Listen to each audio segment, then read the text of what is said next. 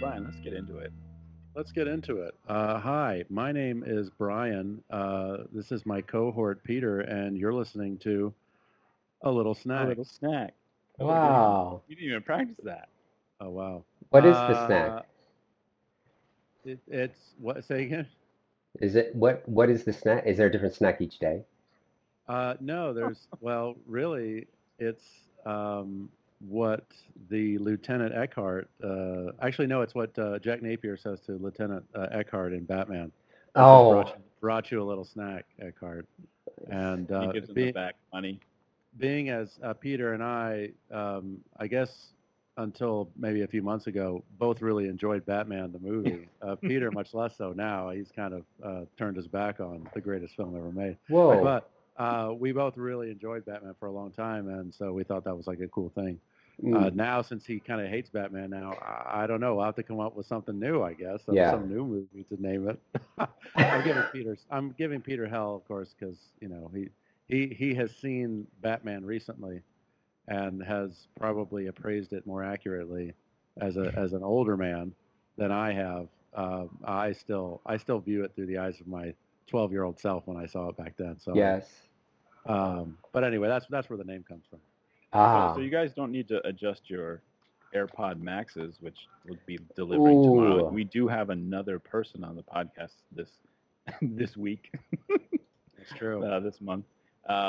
Some of you may know him. Some of you may not. His name is Paul Zimmons. He's a friend of mine from high school. Hello, Paul. Hey, Hey.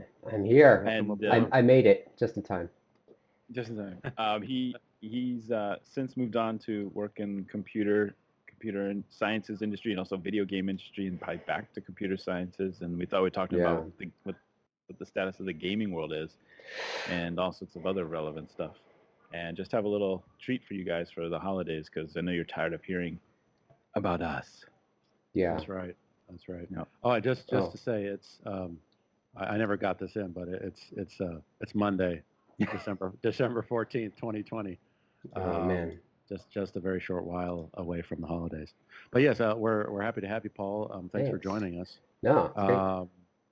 Yeah, so we're all pretty excited about video games generally, Yes. and you have quite a good bit of knowledge about it. I still remember, um, uh, I guess I don't know if it was talking to you or just like hearing from Peter things that you had mentioned about like virtual reality, Oh yeah. and talking about the Bioshock. I think that was the company you had worked for Yep. for a good bit, right? Yeah, I worked for Electronic Arts for 6 years, and then I Wow. worked for the people who made Bioshock for around 9 months. Oh, Oh, hey, hey, ho. it was just 9 months, huh? Oh man. Yeah. And which of the three games did you end up working on for those 9 months? Oh, that was so they were doing something after Bioshock Infinite, and so then they were kind of thinking of an idea, and Yeah. it was mostly like the only stuff that I got was, um, Ken Levine. He was the kind of the main creative guy there. He's kind of Yeah. gone on to his own studio, so he sort Okay. of like was thinking about like something with robots and trying to make some kind of addition, like a new game with that. But it Okay. was kind of like it was kind of weird because like towards the end, like I was having lunch with some of the guys, so the engineers have formed their own company, Disbelief, and they kind of do a lot of contract work. They've done a lot of stuff for Gears of War 5 and things like that. They are Oh, okay. experts on the Unreal Engine. They've used Unreal Engine their whole well, not the whole time, but I mean a lot of the time. And we were having lunch, and so they're like, man, I think he's going to shut the studio down, man. And it's just like, I was like, you're so full of it. This is like Bioshock Infinite. This is game of the year. This is like Yeah. like 30 awards. This is the game. I played this game like 3 months ago, and I was so impressed that I decided to move to Boston to come hang out with you. And Right. then I was like, it's like this can't be. And so then like literally like 2 weeks later, then they're like, oh man, I don't know, man. I'm like, what? Like, I think he's gonna shut down the studio. I'm like, you guys are nuts. He has 30 people already here, and Yeah. then literally like one day they come in, and then they're like basically saying that they had this big. they had this big like like I think it was like the day before they had this big cake and they were celebrating the release of this, and it Yeah. was like it was great. And then like the next day they come in and they're like, everybody take a packet. They're like, Oh my they're like, I'm like, what? Are you out of your mind? And they're like, yeah, we have a bunch of people coming in, and like, and basically all these people from Take Two and other studios like that were like in the building, and like nobody like knew what was going on, and like the guy who was my boss was like, sorry, man, and I'm like, thanks. I'm like, this is it.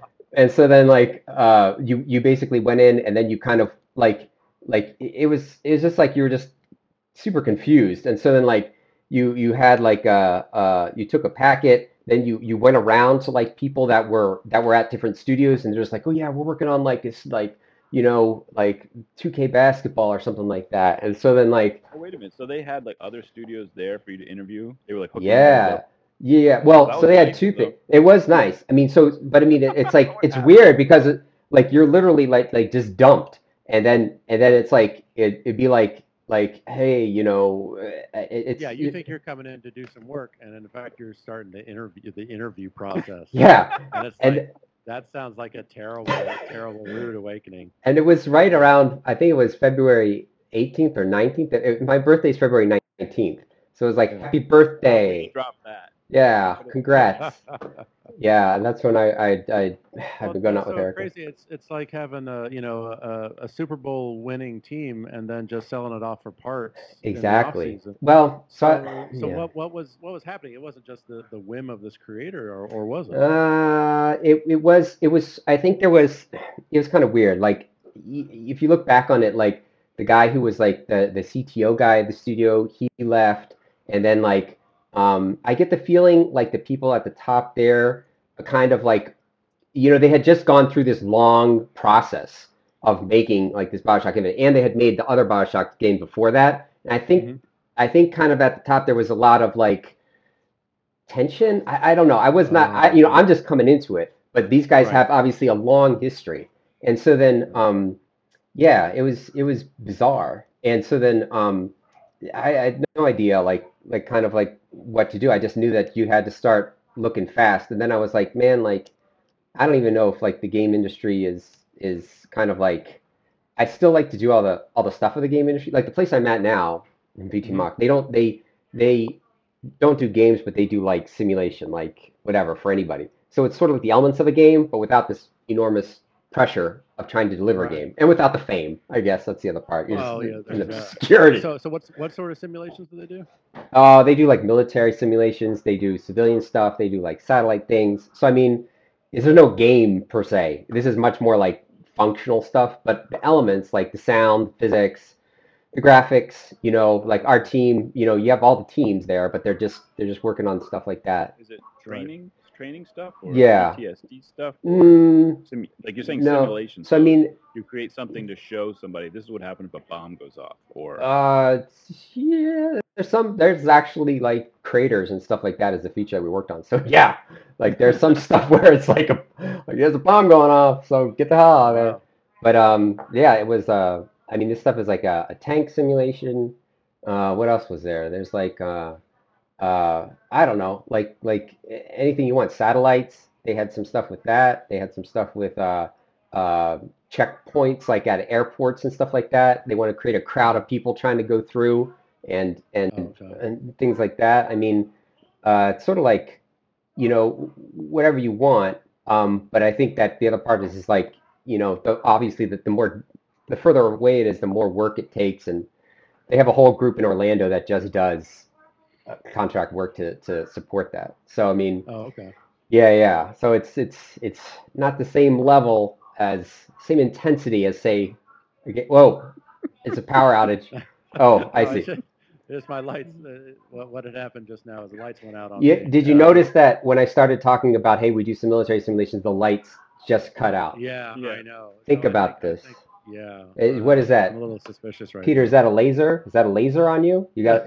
Is that no? Okay, no. I was just seeing. The red dot on I your was forehead. just seeing something. Sorry, get bro. under the desk now. Come with me if you want to live. Unbelievable. Well, no, that's cool. So, Yeah. but you obviously you've stayed abreast of the video game industry. Yeah. I And mean, so, yeah, what are you thinking about it? How do the, you feel things have the progressed most. since you were in? Oh, so when I was in it, it was the Xbox 360, and so I Okay. mean, things have like. I mean, it's like 10x. I mean, we were fighting. PS3. That is PS3 and Xbox 360. Although we always at Electronic Arts we always developed on the Xbox 360. The interesting part is like for Electronic Arts, like Electronic Arts is huge. Like they have like I don't know 1,000 people at least or something like that, and probably more than that now. But they would have whole teams just for like PlayStation 3. They would have like 4 or 5 people, and you'd have other studios all working on PlayStation 3 or Xbox 360, like beating it. That like they said at one point, Sony had come to visit, and they're like, "Oh, Electronic Arts actually makes more software for the Sony PlayStation than Sony does." It's like wow, okay, let's get on board with that. But then the other part is like at Irrational Games, there was literally one guy who was tasked to port like to make they're like make the whole game run on PS4. Like there you go. Like meanwhile EA has the Armada. You know, it's just like they're just like the army coming in. But Yeah. but yeah, the Xbox 360 stuff. I mean, the difference now is that like I remember there was a time like the memory, especially in my opinion, is like a huge difference. We were always running out of memory with the Xbox 360. So I mean, for Madden, basically they would have every group, animation, rendering, online would have they would have their pre-allocated chunk of memory, and then that was fixed. And if you went over, like there was a time we were so close that one guy added basically he doubled the size of some array just by accident. That's just the way it works. And Yeah. like everything ground to a halt. Like it started up and it was like, sorry, like you're out of memory. And then Oh wow. what would happen is people would start pocketing like memory. Like you'd be like, oh, I'll just allocate a little bit because I know at the end I'm gonna need it, and I'm not, Oh, you know. really? So and then the other part would be like you'd try to like it'd be like, oh, add some feature in, like, oh, we want to make the grass look so much better or the crowds look so much better. And so it's like, you'd be tasked with doing that, but you're also trying to do that in the context of the memory being like 99% full. So then you get into this thing of like bargaining like with the artist, be like, hey, can you guys turn down the jerseys a little bit? How about, oh, you don't want to turn down does Ben Franklin want to turn down the jerseys? Is that what we want to do? That Now how it's it? happening. Yeah. Well, I mean, it was like there was times when it was like literally somebody has to give up something in order to do that. To get something there. But I mean, It's yeah. interesting So that you leave that to the people doing the game as opposed to some manager sort of making these calls where it's just like, yeah, yeah, you can tone down the way how awesome it looks when the trees in the distance blow in the breeze, yeah, so we can have foreground grass look sharper or something like that. exactly. But was that not always the case? No, I mean like it was very interesting. So the way that they design games as a whole is that you have game designers, and so the game designers come with a game design document. The game design document then goes to the kind of like there's it kind of gets broken. There's like the art department who then kind of figures out, hey, like you want to have people smile. Well, we need to have like faces and poses and stuff like that of people smiling. And then there's the other part where the programmers. So you'd have like a art design document and then a technical design document. And those design documents, like you'd be like making like hours and estimates and stuff like that. And like sometimes you're just like pulling stuff out of your ass. Like you're just like this will take 20 hours. Oh, yeah. This will take 4 hours to like figure out this, assuming everything lines up perfectly, which like it never does. It's like all this like hits like the real production. And it's like like Yeah. it just crashes. Those sort of estimates never. I work at a software company too, doing far more boring things, but it's the same thing. It's like, Yeah. oh, here's a feature.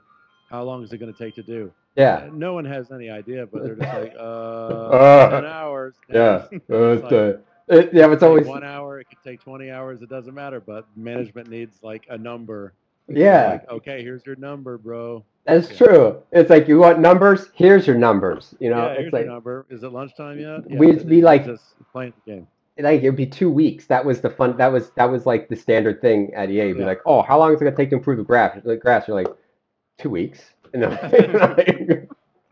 Yeah. It takes like 5 minutes, and you just like coast for 2 weeks, and Oh. then he's like, "Yeah, I did it. It was awesome. Here you go, bud." Yeah, I mean, I don't know. There's just like, I mean, there's so much. The other part is, as these organizations get bigger, like the level of miscommunication gets so much higher. And so, like, one part was, so the very first game I worked on was Superman Returns. Yes, the cape. We have to talk about the cape. Jesus. Oh yeah, Like, yeah. So yeah, I played that. Was that for the original Xbox? Or that was the 360, or was that was for the, so it was for, like, the 360 was the primary development platform, and then like there was like I think it was, yeah, PS3 stuff, but then there was like in the middle of this they were like, yeah, we need to support like Xbox and PS2, and it's like, okay, like it's a drastic difference between those two things, Okay. and that just, like, I mean, it was already, it goes back to the idea of oh, so sorry, miscommunication. So there was like, so I remember one time I sent an email, and I was like, hey, like, can we, like, for a character, you have this idea of a skeleton, and then you animate the skeleton, and the geometry kind of goes along for the ride.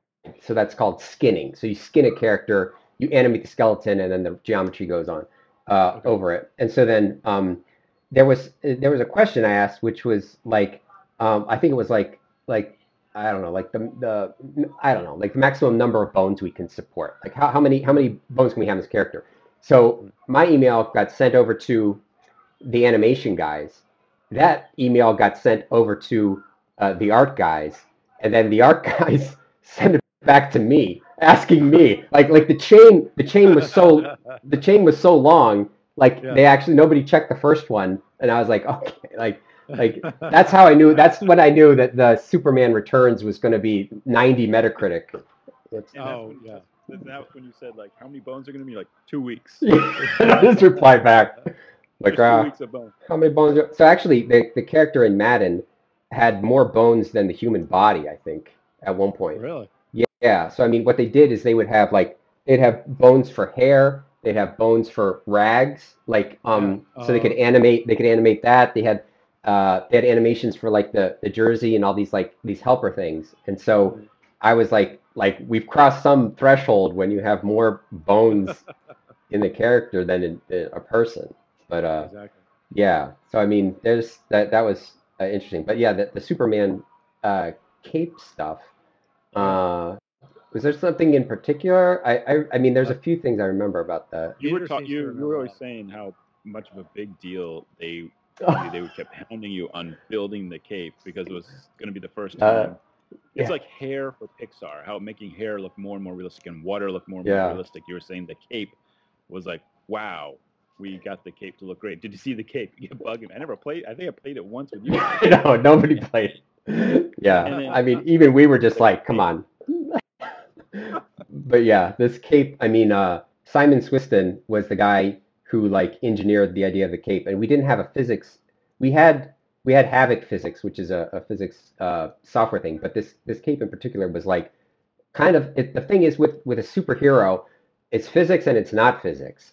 So the problem is like it should react like a cape, but it can't flip over his head, and hide his face. That looks ridiculous. Like, nobody wants a superhero with a real cape. And so then ridiculous. Yeah.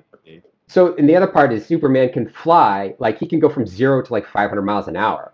So, like, if you do that, like this, I mean, what would happen is the cape would, like, stretch, like it would just be, and then they would flip over, So basically, it's like a mockery of the hero, of the memory of Superman. And so he had this idea of, like, little, like, kind of capsules. And then the artist would have to make it in this exact way, and, like, there was limits on the angles for each of these things, so it couldn't flip over and it couldn't twist too much. It's like very much in between. Like, it's like we hit square on this idea of, like, in between physics and animation. So it's something where it's not pure physics, and it's not animated. Like at one point they wanted to animate everything, but I mean, it was I mean, and he just spent like hours and hours and hours, and it was like he did it, and it was like, wow, like, and It looked really good. Yeah, the other part was they had. I wish I had the box around, but they would always have pictures of the people's hands, like on the cover of the box. That's Superman like this in his hands, but his hands are like we're like, why are you showing the hands? The hands are like the worst part. They look kind of inflated, kind of like a little mittens. Yeah, like mitten. They're not hands. They're like kind of goofy mittens, and it's like gloves filled with water. But but in the trailer and everything like that, yeah, they would have them all. They would always focus on it. Like, why? Like, what are you doing? And another. Oh yeah. I just to say, I will tell you that you said no one played that game. I bought that game, and I did try to play it, and yeah. I thought that the first, I don't know, 20, 30, 40 minutes of that game when you're flying around. Yeah. And I think there's a meteor shower or something. Correct. Big meteors coming down, right? And you Wow. got to stop that.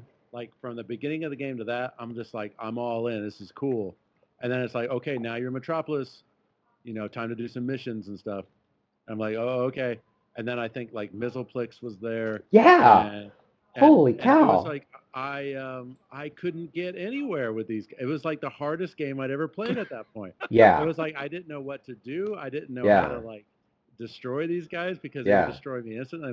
I didn't know if there was a difficulty setting, but I'm sure I was playing on the easiest one. It was just one. It was max difficulty. I think that was. Yeah, that's how it felt, right? So at a certain point, you're just like, well, I would put it in every now and again, not to like advance because I knew that was impossible, but just to like fly around as Superman because I thought the animation was so cool and just the idea of being Superman in Metropolis, like that turned out great, but it was actually all the business of the gameplay, I thought, where I just couldn't get any traction. Yeah, the thing is with designing a game around Superman is like invulnerable, which automatically puts you in a weird spot. So what they did is they flipped it around. Instead of having Superman like, oh, someone's like, obviously they have parts where you're like, oh, well, somebody's using kryptonite. That's the one thing. But you can't keep using kryptonite for 6 hours or whatever. The game was pretty short.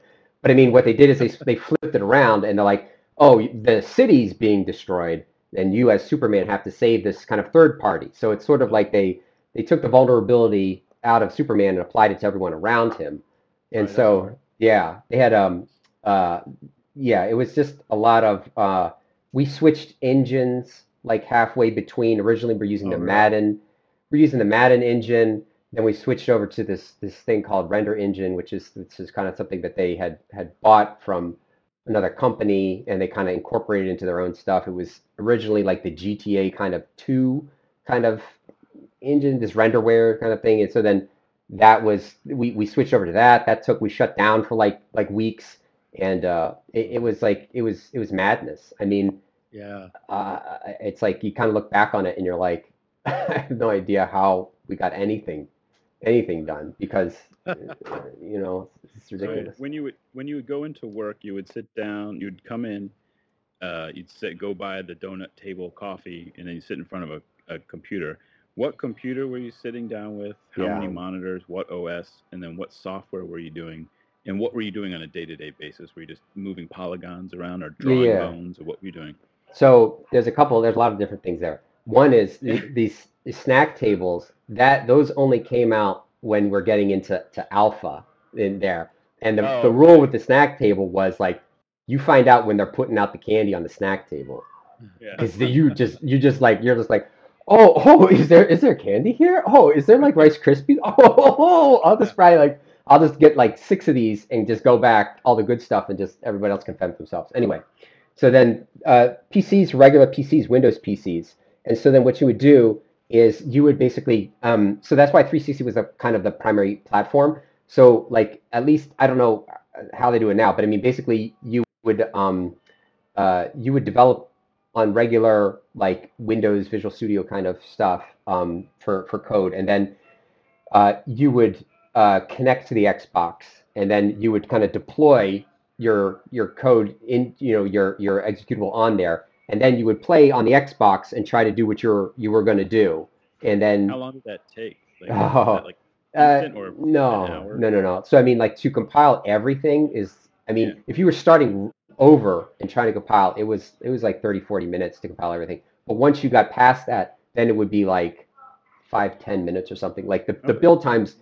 Yeah, I mean, but if you're making one change and you have to wait 10 minutes, or if it's like it's 9:30 at night and you're supposed to fix a bug to do the bug quota, oh, let's wait like 10 minutes, and you're like, oh, it's getting late. Yeah. Right. Just want to get home. Exactly. Yeah. Yeah, we would work from so for EA down in Orlando, you'd start at 10 a.m. and usually, I mean, I've heard that it's gotten a lot better, but when let's say for Superman, that was probably some of the worst, probably the worst. But that was 10 a.m. to 10 p.m. for when you were doing so normal development 10 a.m. to 6 p.m. Then they started making it a little bit like they would start bringing in dinners because they would have like milestones that you were supposed to hit. And then when they had like the alpha stuff where it's like, okay, we're supposed to be finished, but really we're still adding features and fixing bugs, even though we're like saying we're not doing that. Then it's like 10 a.m. to 10 p.m. Then they start adding in Saturday, but they never went full 7 day a week.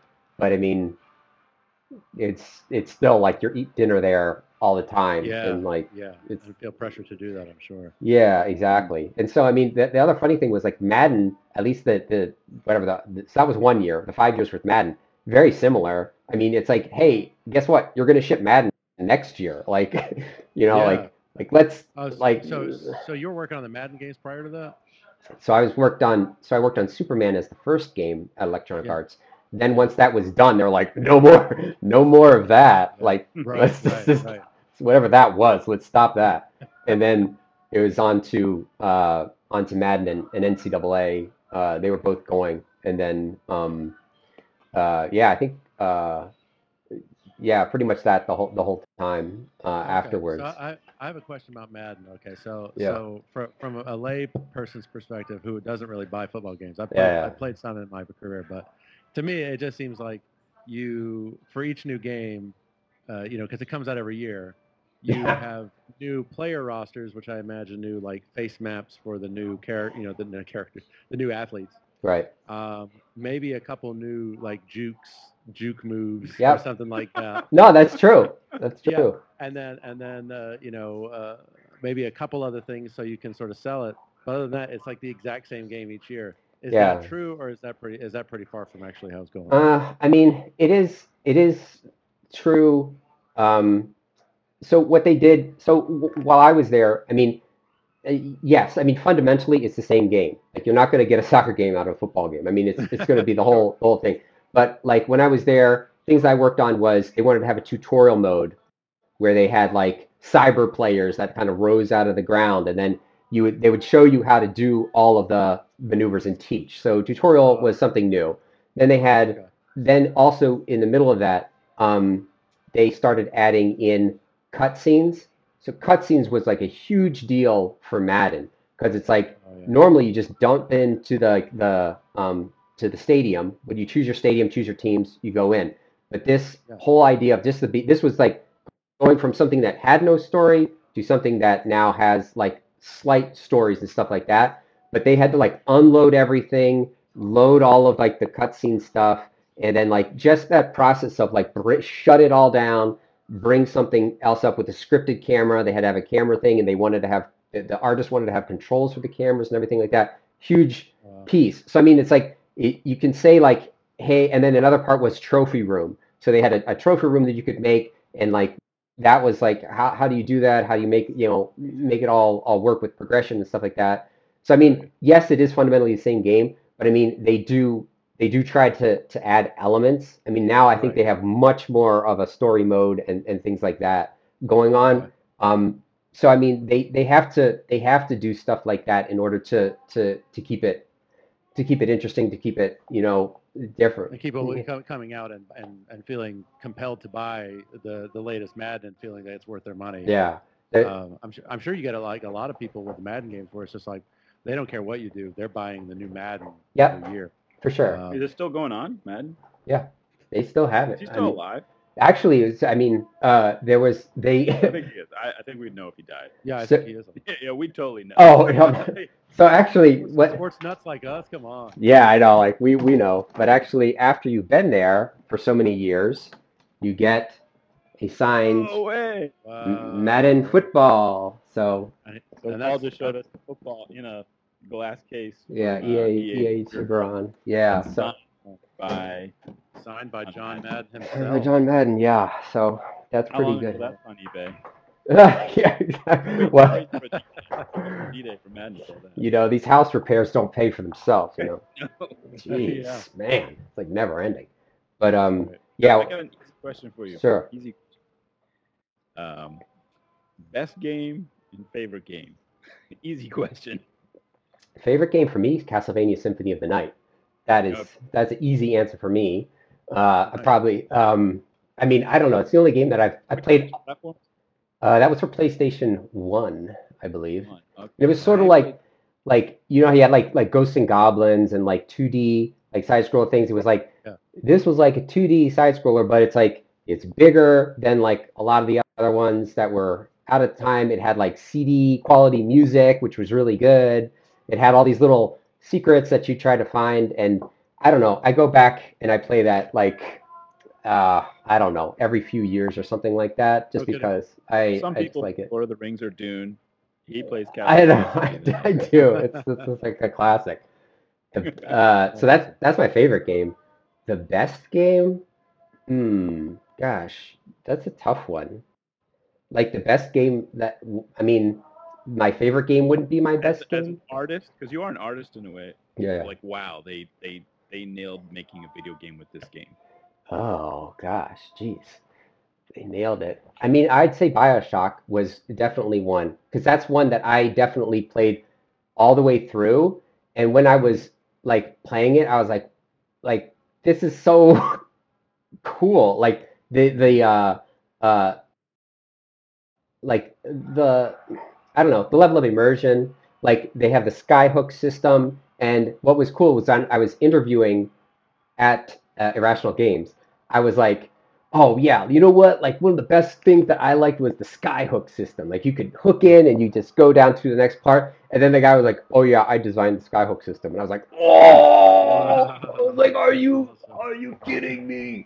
And so then, you are my god. Yeah, like when as soon as I reacted that way, they're like, all right, come on, you can come in.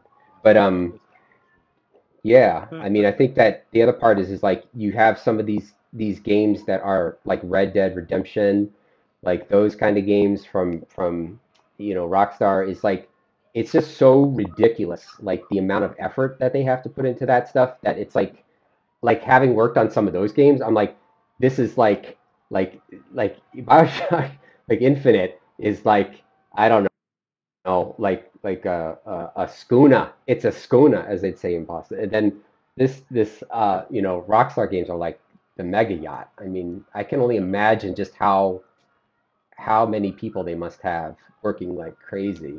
Red Dead Redemption games particularly. Yeah, and the same thing, I guess, with the Cyberpunk, 2077. Yeah. That's like another ridiculous, 8 years or something total development, and and so the funny part, so we're skipping around a little bit, but like I was like, oh yeah, the Cyberpunk 2077. The thing that immediately when I first saw that, so Superman Returns, you're guarding the city, so that means that the city is taking up like designing a city. Okay, you have to have a traffic system, you have to have pedestrians, you have to have buildings, you might have to have day-night cycle. Like you're using up literally like 70% of all your resources on the background, like, it's like, and you're already hurting for memory. So when I was like, okay, these guys are going from The Witcher to like a full city game and they've never like done anything like that before, I was like, so what's going to happen is again, like 70% of it's going to be the city, and then they're going to be like, wait, like we need to like design a whole game like now. Like they probably put so much effort into making the city work that you almost like that's like a whole game unto itself. Right. It's like a sim game, and then you have to add on all the adventures. So I mean, the funny part is like when Superman Returns was done, I felt like, man, if we could just keep this team and just roll into Superman Returns 2 or another Superman thing, it would be awesome. Everybody has learned their place. Everybody has self-organized in a way that we can do it. And we can drop these old platforms and just continue. And I have a feeling, I just hope that for the Cyberpunk 2077, like that the same thing doesn't happen. Like they've captured it. They have it by the tail. Right. Keep going. Like don't just because people are pissed off, whatever, because of the frame rate on PlayStation 4 or whatever, Right. like just steamroll that and make a huge amount of patches or something, and whatever your next Cyberpunk 2077 like Revenge AI or something like that is guaranteed to be way better. Yeah, exactly. I mean, yeah, it seems like games don't really stop being developed on launch date anymore at all. It's like they're just continually getting updated and updated. Yeah. And I'm thinking of the space game that came out some time ago. No Man's Sky. No Man's Sky. Yes. Yeah. And that came out, and everyone just hated it. It was just like they had oversold it to such an extent that when it came out, it was like it delivered on almost like none of those promises. Yeah. So rather than just like, oh, well, and kind of crawling into a hole or whatever, they just like, well, let's just get there. Right. And so just update after update, release after release, they ended up making good on the promise of the original game to the point where people who probably hated them when that game first came out are like their number one cheerleaders at this point. They're like, yeah, those guys came through. They're developers of their word in essence. Yeah. And to sort of provide a template for other game designers to be like, yeah, there is literally zero reason to give up. You can turn almost anything around with just, more work, more effort, more innovation or whatnot. So, I mean, I think with Cyberpunk 2077, which I have heard that people with PS4s are very displeased with the results, and it's just because that's just to make them buy the PS5, right? I mean, the complaint was it's slow frame rate and it's not as performance as well. But the designer of the game said, "Oh, we're sorry. If you want a refund, you can have it. We weren't really testing the PS4," which I don't believe in any way whatsoever. Sony would have made them. Yeah. It's to make them buy the PS5. If you want to be cool and play the cool game. It certainly doesn't hurt the PlayStation 5 sales when you hear that PlayStation 4 is running terribly. I mean, my feeling is that they probably maybe they kind of outsourced some of that stuff, saying like, hey, like we just want to focus on our thing. We're like, apparently, like, is Cyberpunk 2077 launched on like 11 platforms or something ridiculous? Like it's insane. And so it's like, so I mean, like I don't know, like they are just like, I can't imagine. I mean, they probably have a lot of people, but I can imagine that like the same thing with Superman. Like we're not going to put like the best people or whoever like on the dying platform. Sorry, but the PlayStation 4 is already out. PlayStation 5 is going to be the future, and all the people complaining about PlayStation 4 are going to. Nobody's going to stay on PlayStation 4. Yeah, nobody's really going to listen to them. Exactly. Yeah, which is unfortunate, but that's what happens. I mean, you have to allocate your time. Yeah.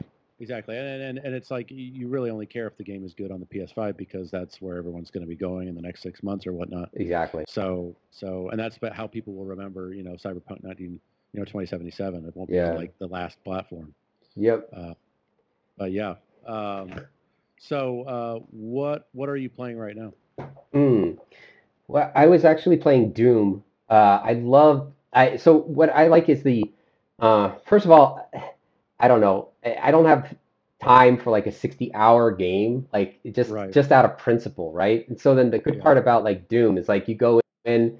I mean, whatever the new Doom, not the old Doom. The one that's gotten all the good reviews, right? Yeah. So I mean, it's The Rock in it.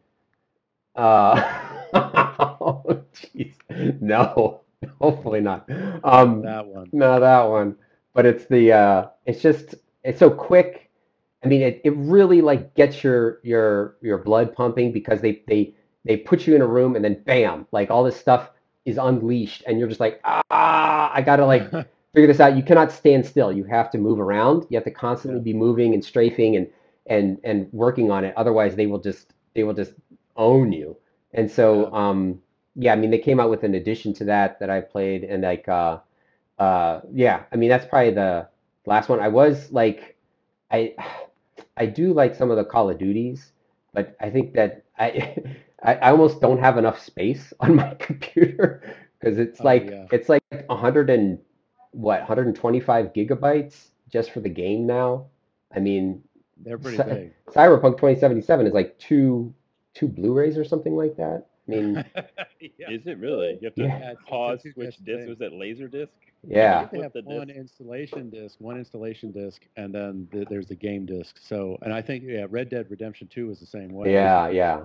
I mean, it's just massive. I saw that. I was like, holy cow! We're at the end of this console's lifespan. Yeah. Throwing out the 2 discs thing. Yeah, exactly. Where is Blu-ray now in storage? Blu-ray? I mean, is it up to 100 gigs? Oh, a Blu-ray disc? Jeez. I don't know. I think it's like 40 or something like that. Let's look it up. Look who's doing podcast research. Is that? Am I doing that? Yeah, that's something that we do on the podcast. Way more than we ought to. So They used to be 24 gigabytes, like when it was first coming out, and I think they could double it somehow, and they got to 50. Yeah. And I haven't bought a disc in. I mean, do you buy Blu-ray, Brian? Have you bought a Blu-ray? I have not bought a Blu-ray in quite some time. You're right. Though 25 gigs, dual layer, 50 gigs. Still the same. Mm-hmm. Oh, interesting. So it's only 100 gigs on the. How do they put 200 gigs on there? You said that one is 200 gigs or something. Oh, for Cyberpunk? I don't think that. I mean, download only. No, I mean, I don't think Cyberpunk is 200 gigs. I think it's closer to 100. I mean, I think Call of Duty was over 100. It's like 125 or something like that. Just make three. Just put 3 on there. Just make it back at the old school of like insert your 3.5-inch floppy. Yeah. Like 10 times. Are you playing strictly on PC? Yeah. Actually, I need to get a new PC. This PC is getting old. But that sounds. You need to buy a Mac, Paul. Well, I mean, they don't really allow gaming on the Macs. That's not true. The Mac is the best PC computer there is right now. Well, okay, let's not get into industrial desktops. Yeah. Are you gonna get another supercomputer? Yeah, I think I'm gonna get another PC. Although it's interesting, the M1, the M1 is pretty cool. I mean, I think it has. I was messaging with some of my other friends, and they were saying that like they were discussing whether the M1 Apple is like the end of a discrete GPU. Like, are they just going to put it all onto the chip now and just move forward? Because the M1 is basically a superset of the iPhone GPU, and it can kind of do everything at once there and more, and run the apps.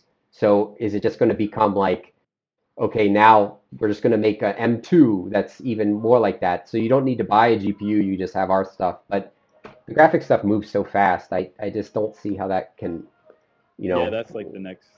For a notebook, yeah, like for a notebook, yeah, you're not going to crack it open and like start fiddling around most likely. But for desktop, I think they have to have that. But I mean, for gamers and the end user, that is amazing. But for developers, you guys are still going to need to, because from the way I think of it is when you're making a game, you're drawing. Let's take a character, the worst character, Mario.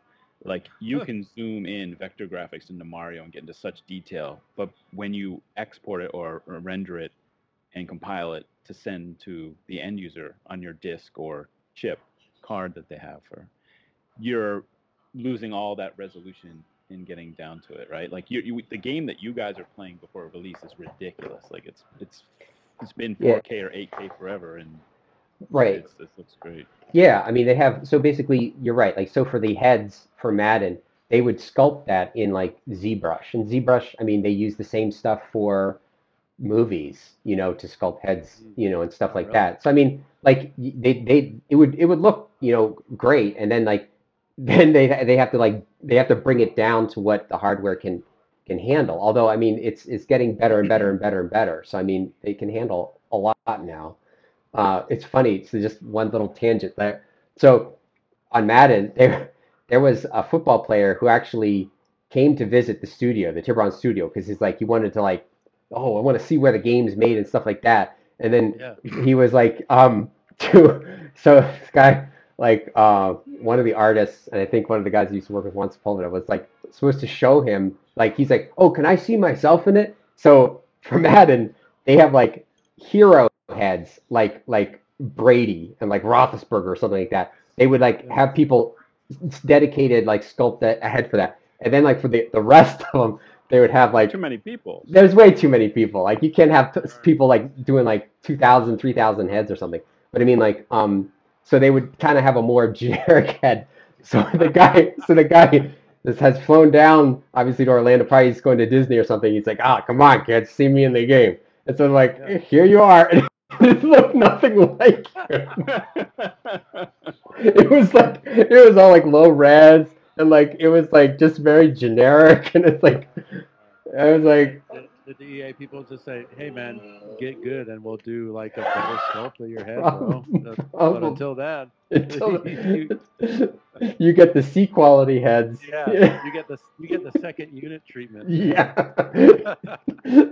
Oh my God. Terrible. Yeah. I mean, I guess I always thought it wasn't like it was sort of they would take photographs. Yeah. Easy enough to submit, and then you just map those onto heads or whatever. Right. So it's like you'd have a photo and you like map it onto a person's head, and they have like a few different heads that they can choose, to do it. But I mean, if you're like one of the guys that they're going to use in a cutscene or something like that, they would sculpt the head. Like they would have people like go in and like there's people who are just modeling heads all day long. Yeah. Oh my gosh. So I mean, it's sort of the difference between a photo mapped on versus somebody taking the time to make it exact. So anyway. Could you take home, like, let's say the final game is like 50 gigs, right? Yeah. Is there some sort of version of the game that's probably 500 or 250 gigs that can play? Did you guys ever like get to like keep that or take that home? No. When you work on movies, sometimes you keep a cut that's like, this was really cool. Like I have a friend that has worked on a post-production on a movie, and they had a lot of recordings of the actors saying stuff. And they kept them and they're funny, and they haven't really gotten out yet, but they shouldn't be out there. Like yeah. I want to see if I have. Do you guys have that? Do you guys? No. I mean, this is like.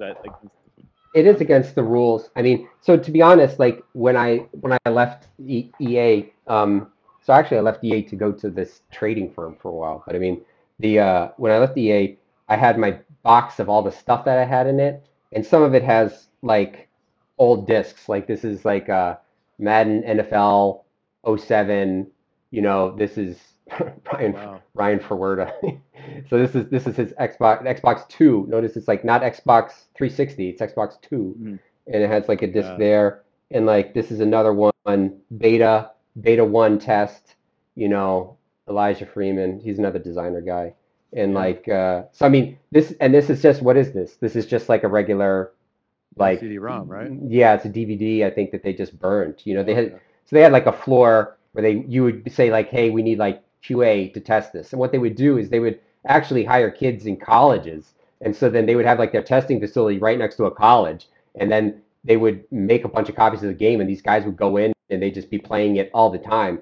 And they would generate thousands of bugs. I mean, it was ludicrous. And so like only like the ones that are like the most egregious, like we would like, we have quotas and stuff like that to do. So I mean, so the other part is they did try to make, when I was there, they were just thinking about having a PC version of Madden, because what it was is like you had it on your computer, but you could only send it to the Xbox 360 and the PlayStation 3. And so then now you can just do it. You can just play Madden on your PC. I don't think they released a PC version, but they definitely have a PC version that you can do stuff with. And then that makes it a lot easier. You don't have to have this specialized hardware. These dev kits are like 10,000, 15,000, 8,000. I don't know. They've gotten cheaper, but they were very expensive for a while. And so, and they have different versions of them with different memory and stuff like that. And so, anyway, there's no big version you can take. There's just random stuff that happened to be in this box, which I took home. And so then, So yeah. 13-year-old game. Yeah, I know. I think that's the.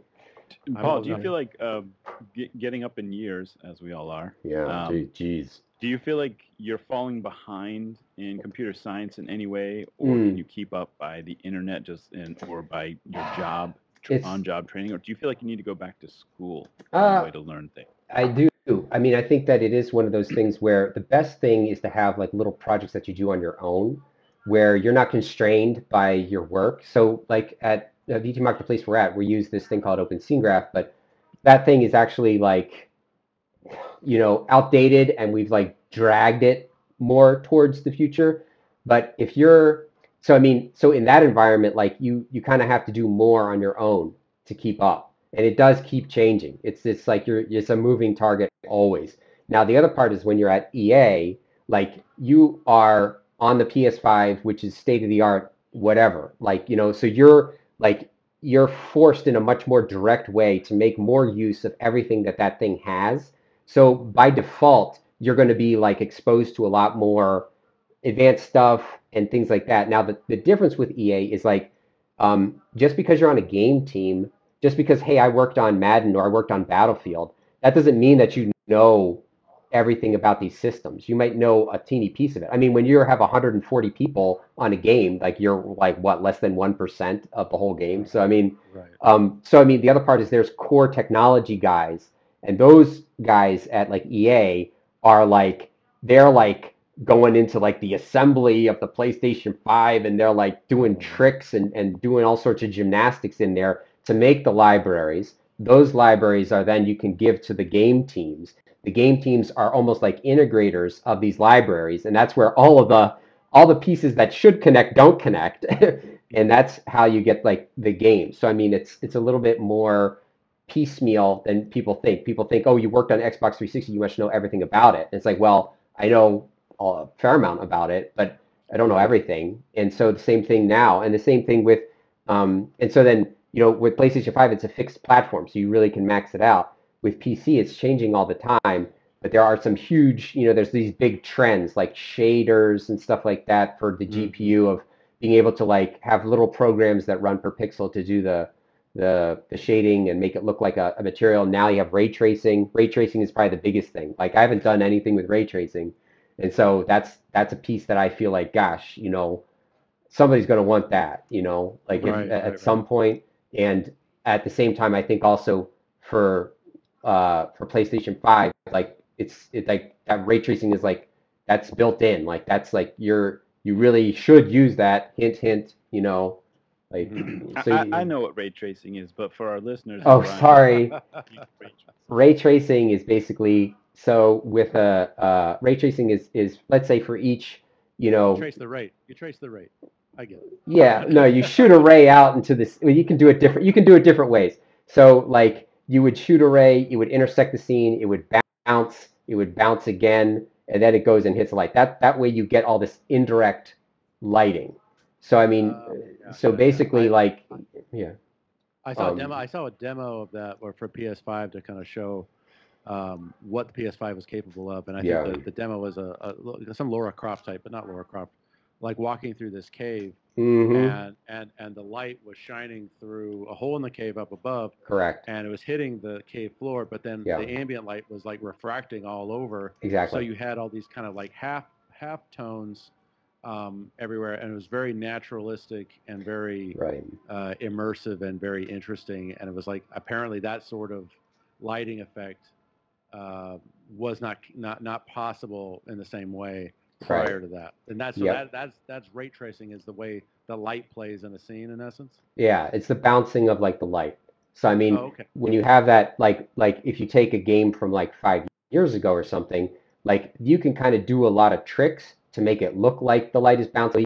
You could like do the art, make the art look like there's a light shining on it.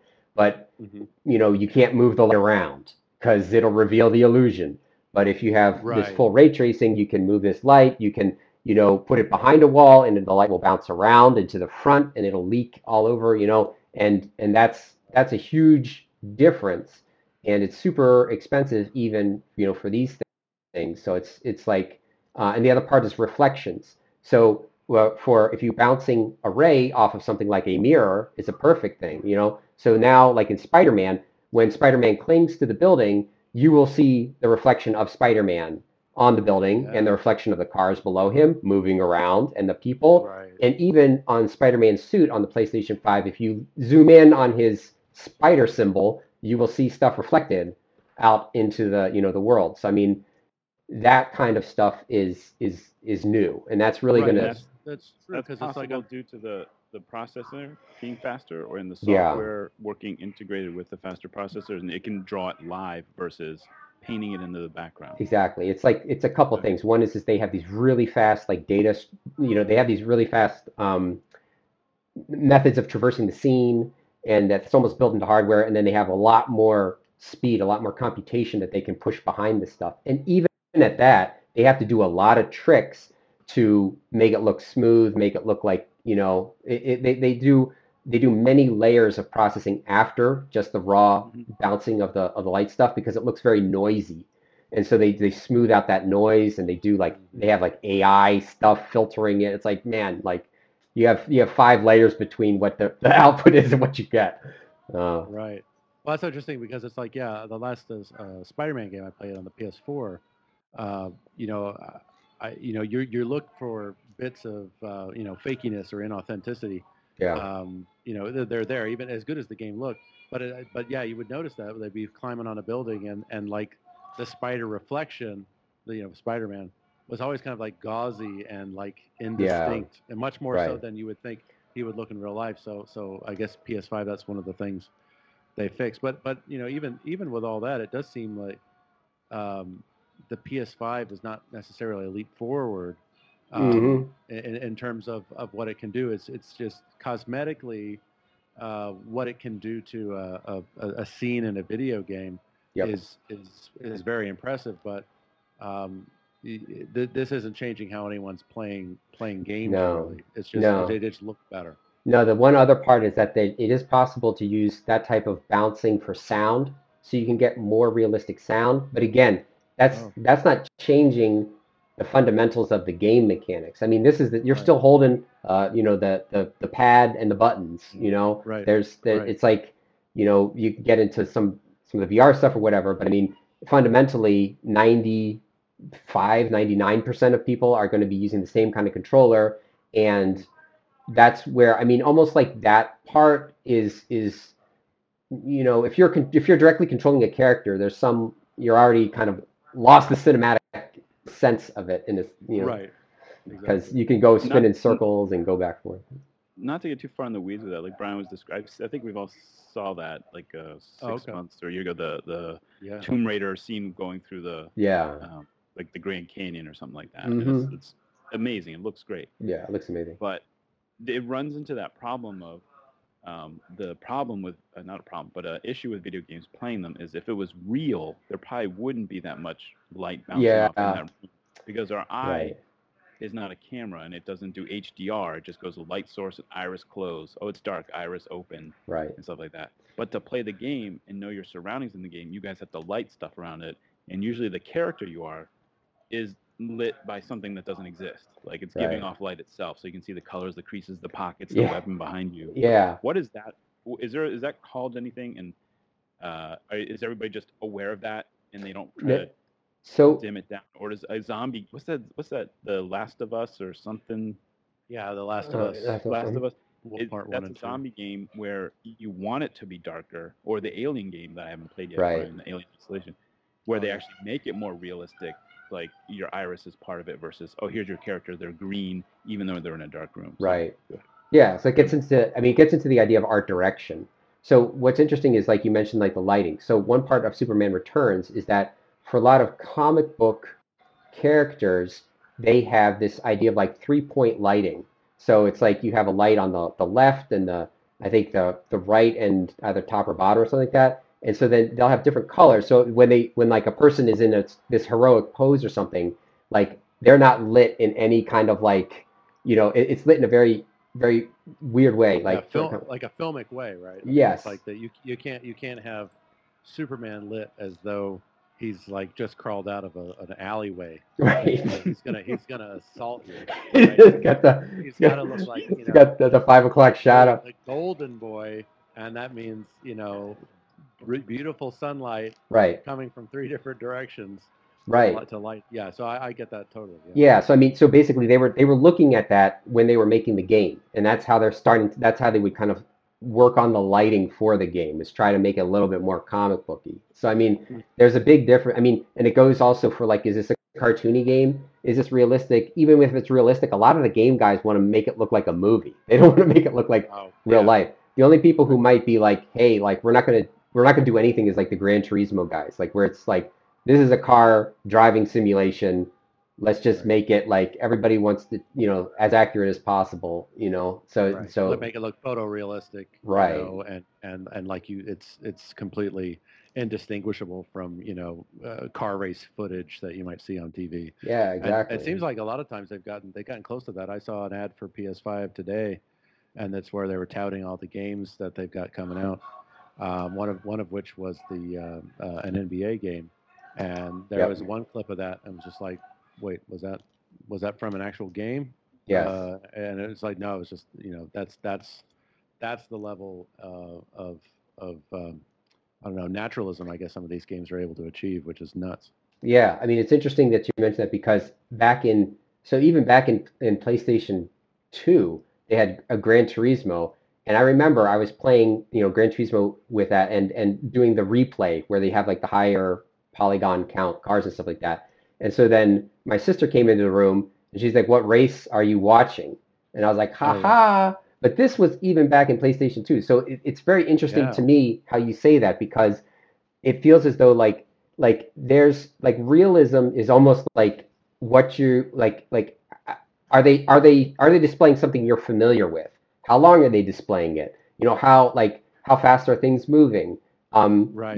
Like if you showed me like just like a 2-second clip of Madden, I might be like, oh yeah, that must have been a TV football game, because I don't know, I don't know any other game or anything like that does that. But I mean, if you're like very familiar with it, you might be like, oh yeah, that guy looks totally fake, just because you have the expectation, So it's just an interesting kind of perceptual idea of like reality. What you perceive as real is also informed by your experience and what you're familiar with. But right, that's so true. Yeah, your fight or flight, like the human eye can silhouette a tiger or another human coming towards them. Mm-hmm. That your brain has to recognize that fast, because you need to either get up that tree or you're dead. Yeah. And being a social creature, you can scan a room and you can feel things. And if you saw like 50 people, like I'd pick Brian out. For some reason, your brain go, oh, there's Brian. Like, who to look for. Yeah. And when you're looking at games, your brain can look and see all this stuff. And some people like us, film guys, like, oh, that's 30 frames, that's 24, that's 16, 18, that's 60 frames, but we can tell. Oh, I see what you mean. We can sense all this because we're trained a little bit in it. Yep. But you can probably just see, like, video games probably go through way more of that. Like I was saying, the first game you're playing is very high resolution, and then compressing it down and realizing, having to choose which baby gets,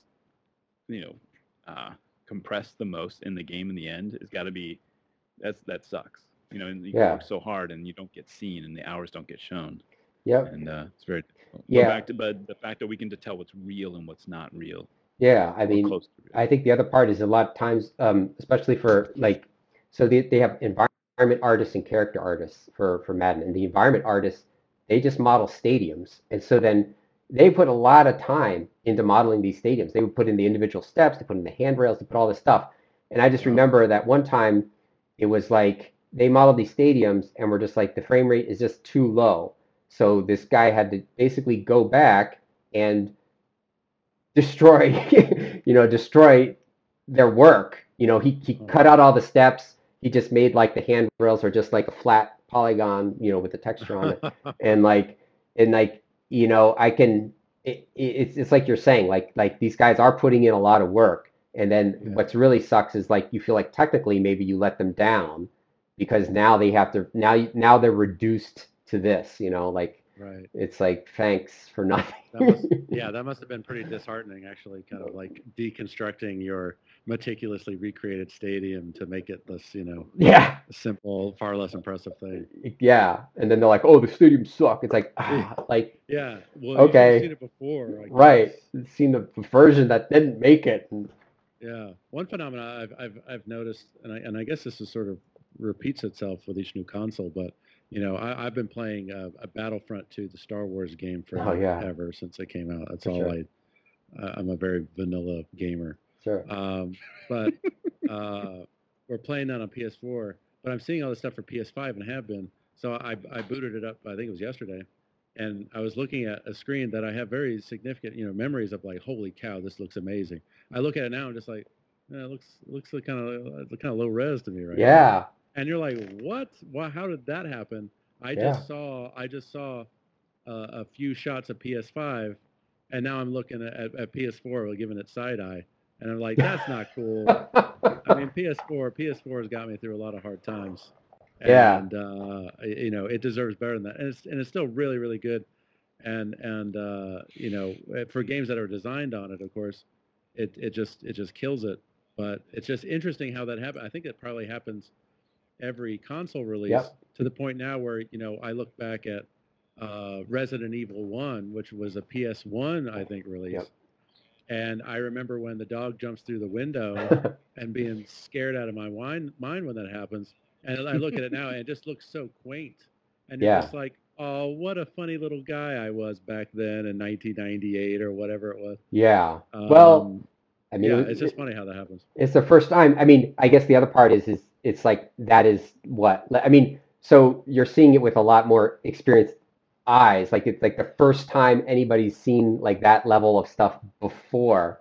Yeah, I mean, it does go back to like what looks real, and it's funny. I mean, it changed just like movie effects change, right? Like if you go back and look at like young Sherlock Holmes, which is like one of the first whatever, the guy that jumps out of the stained glass. CG, yeah, you're just like, oh, this is janky as hell. But I mean, at the time, it's like, how did they do this? Like, this is magic. Like, oh my gosh, yeah. And so we are joined by gods in Hollywood. They're able to create life from nothing. Yeah. And then now it looks like you say, janky as hell. Yeah, it's like or even if you go back to like Jason and the Argonauts with Harryhausen. Oh yeah. It's like you talk to people who saw that in the theater when they were kids, and their eyes get wide and they're like, holy cow, that was so amazing. And obviously now it looks again very quaint. You can see the artistry and the skill it took to do it, but it's not very like convincing or anything. Right. But back then when that's like state of the art, it blows your mind. Right. So it's interesting how the passage of time and the evolution of the artistry of illusions can evolve and change our perception of things. Well, I mean, it's almost also like a context, like you sort of subtly shift context, and you're like, for a game, for this box I've seen, this is the best I've ever seen. This is the most realistic I've ever seen. Right. And then you're not necessarily gonna confuse that for like looking out a window, right? No. But at the same time, you're also like in the context, you're gauging it not against the world, but against like the previous work. And it's sort of like, wow, like, and the same thing with the special effects. It's like you're gauging it in a different kind of context. For movies I've seen, this looks the most realistic. But that's a good point. It is. It's if it's that it's groundbreaking for you.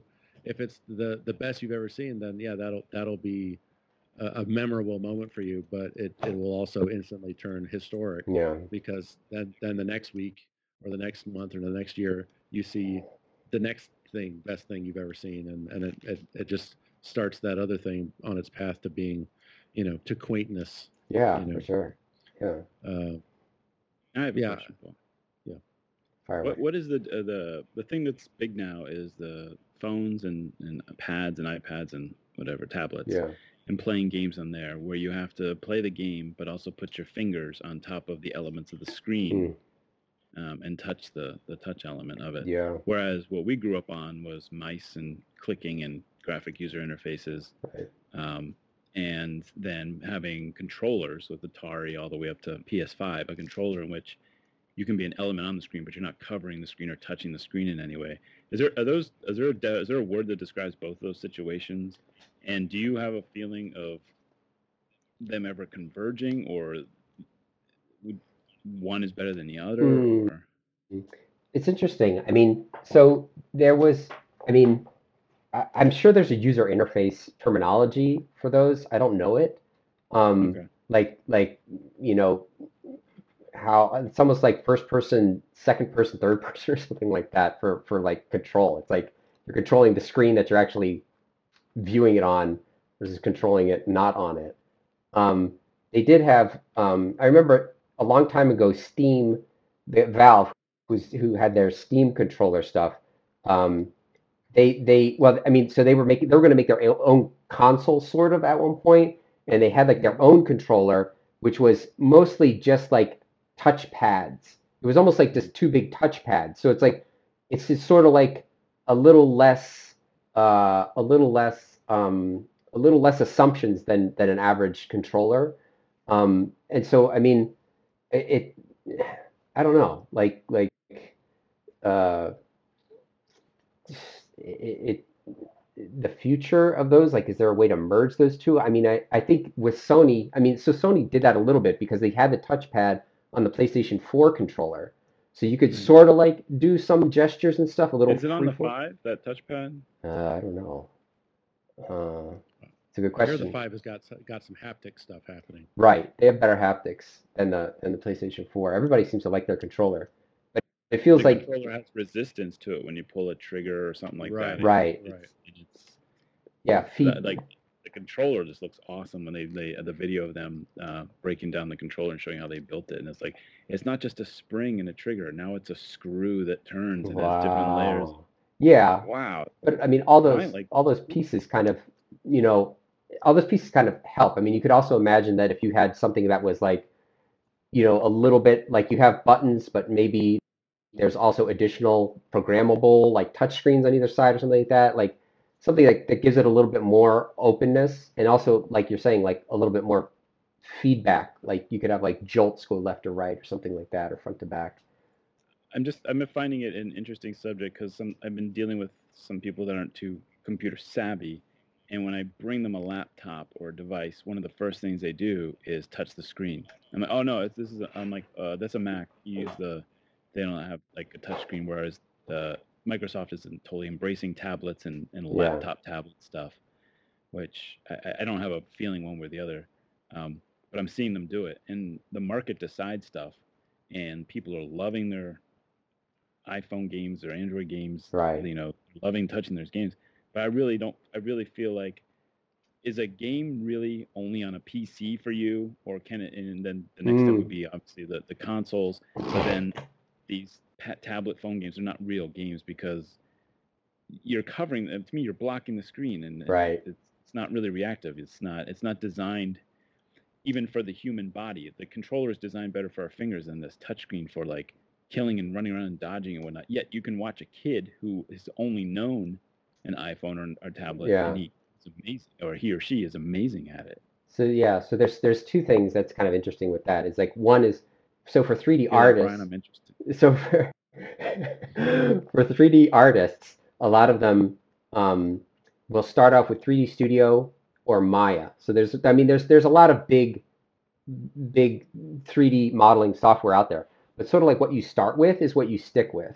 And that's sort of the same thing in this case. It's like you start off with the idea of like, oh, well, I'm playing on a mouse. And for me, a mouse and a keyboard and the screen, that's great. Like I don't have to like squint. I don't have to hold things up to my face. I can just kind of like just play it. I can walk away pretty easily.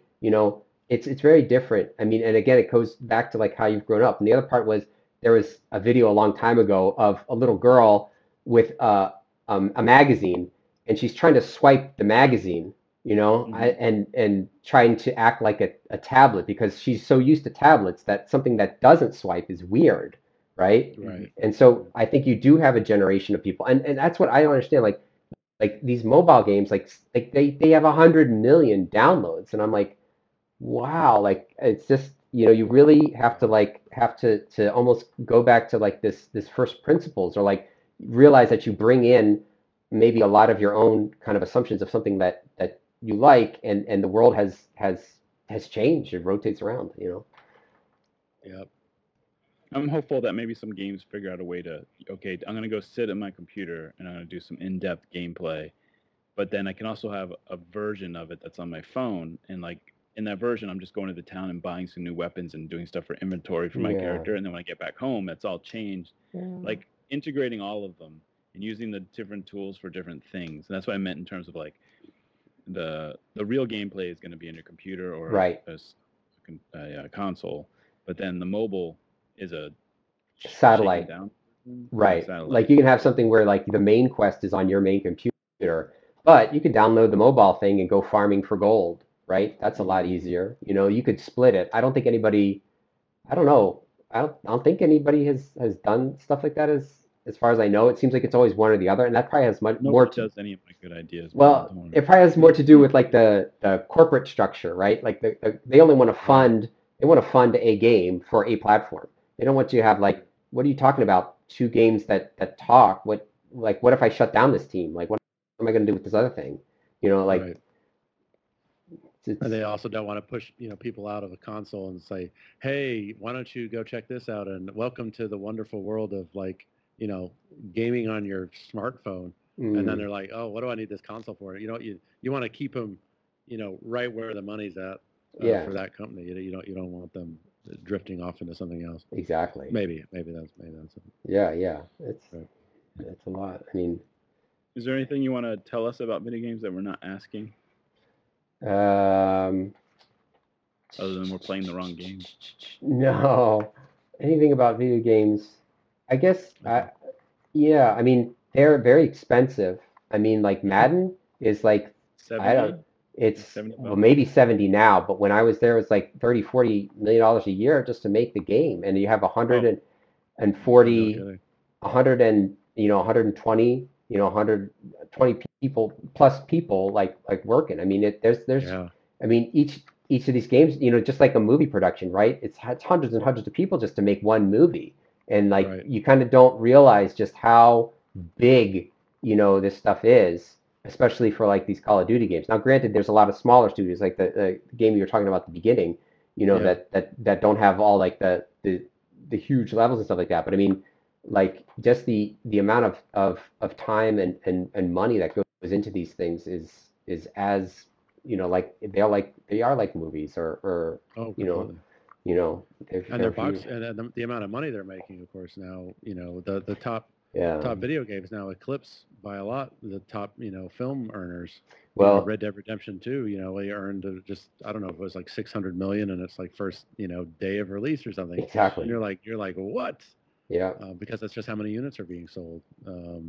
And then they have in-game purchase too, right? Like you can buy certain suits or horses. Yeah, I think that's right. Yep. They get you one way or another. Season pass. Like when did that start? So in the film world, Paul. Yeah. It seems to be a balance of both money and talent. The best films, though, I consider the best films, like throughout Star Wars, not one of the best films, but a really good movie. Star Wars was made for about, was it $10 million, I believe, the first Star Wars. Yeah. And it was considered independent and and I guess lower budget for how big it was. And like a film like Blade Runner was made for $10 million and whatnot.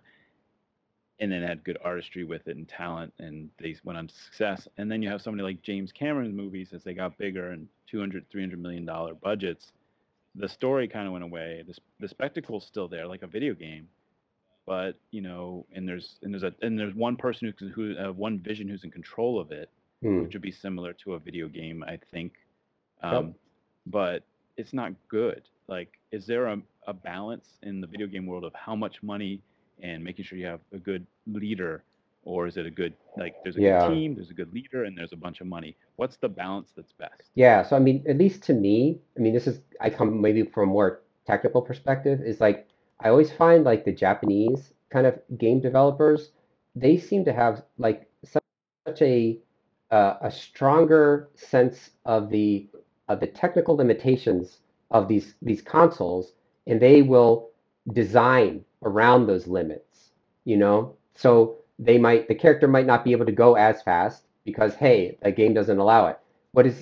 I feel like what happens is at least in a lot of these games, you have kind of this grand vision, and it's almost like, okay, here's the vision, you have to implement it. Whereas I think for probably the better way is to say, okay, well, here's the vision, like how much can we do that's reasonable and how much is unreasonable? Maybe get a little bit into the unreasonable category. But then the other part is like the game, whatever the game is far more flexible than this machine that you're trying to beat into submission. And it feels as though like when the problems come, like we're talking about with like the Cyberpunk 2077 and also for the Superman stuff, is where like that vision does not intersect with the hardware in a good way.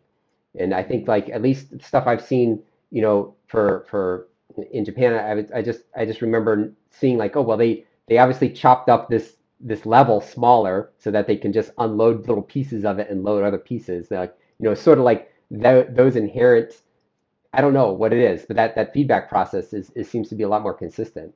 And in terms of money, I think it's really a lot more about like the people and also the amount of passion that people have, for what's going on in there. Because I'd say that the passion can like if you don't have all the money, but you have people who are like crazy interested in what they're trying to do, like you've made up some amount of money there.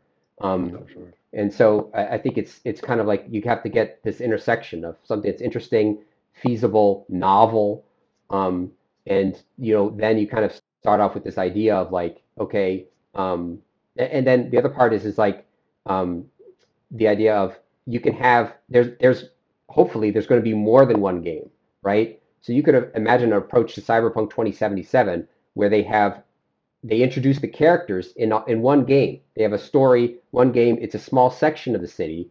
They make all their money there. They figured out how to do the city stuff, and then the next one gets bigger and bigger. Like the Batman, they have the Arkham games and stuff like that. Arkham games, yeah. Mm-hmm. Right. Like, I mean, they kind of start off and they just kind of made it grow and grow. So what instead they tried to start at GTA level. Yeah. And then that's right. That's what Cyberpunk did. Yeah, and that's you gotta. I feel like yes, you're gonna make another Cyberpunk. You can make add-ons. You can do that. And the same thing with Madden. There's another dev cycle out there. You can do half of it now, half of it next year, but that never happened.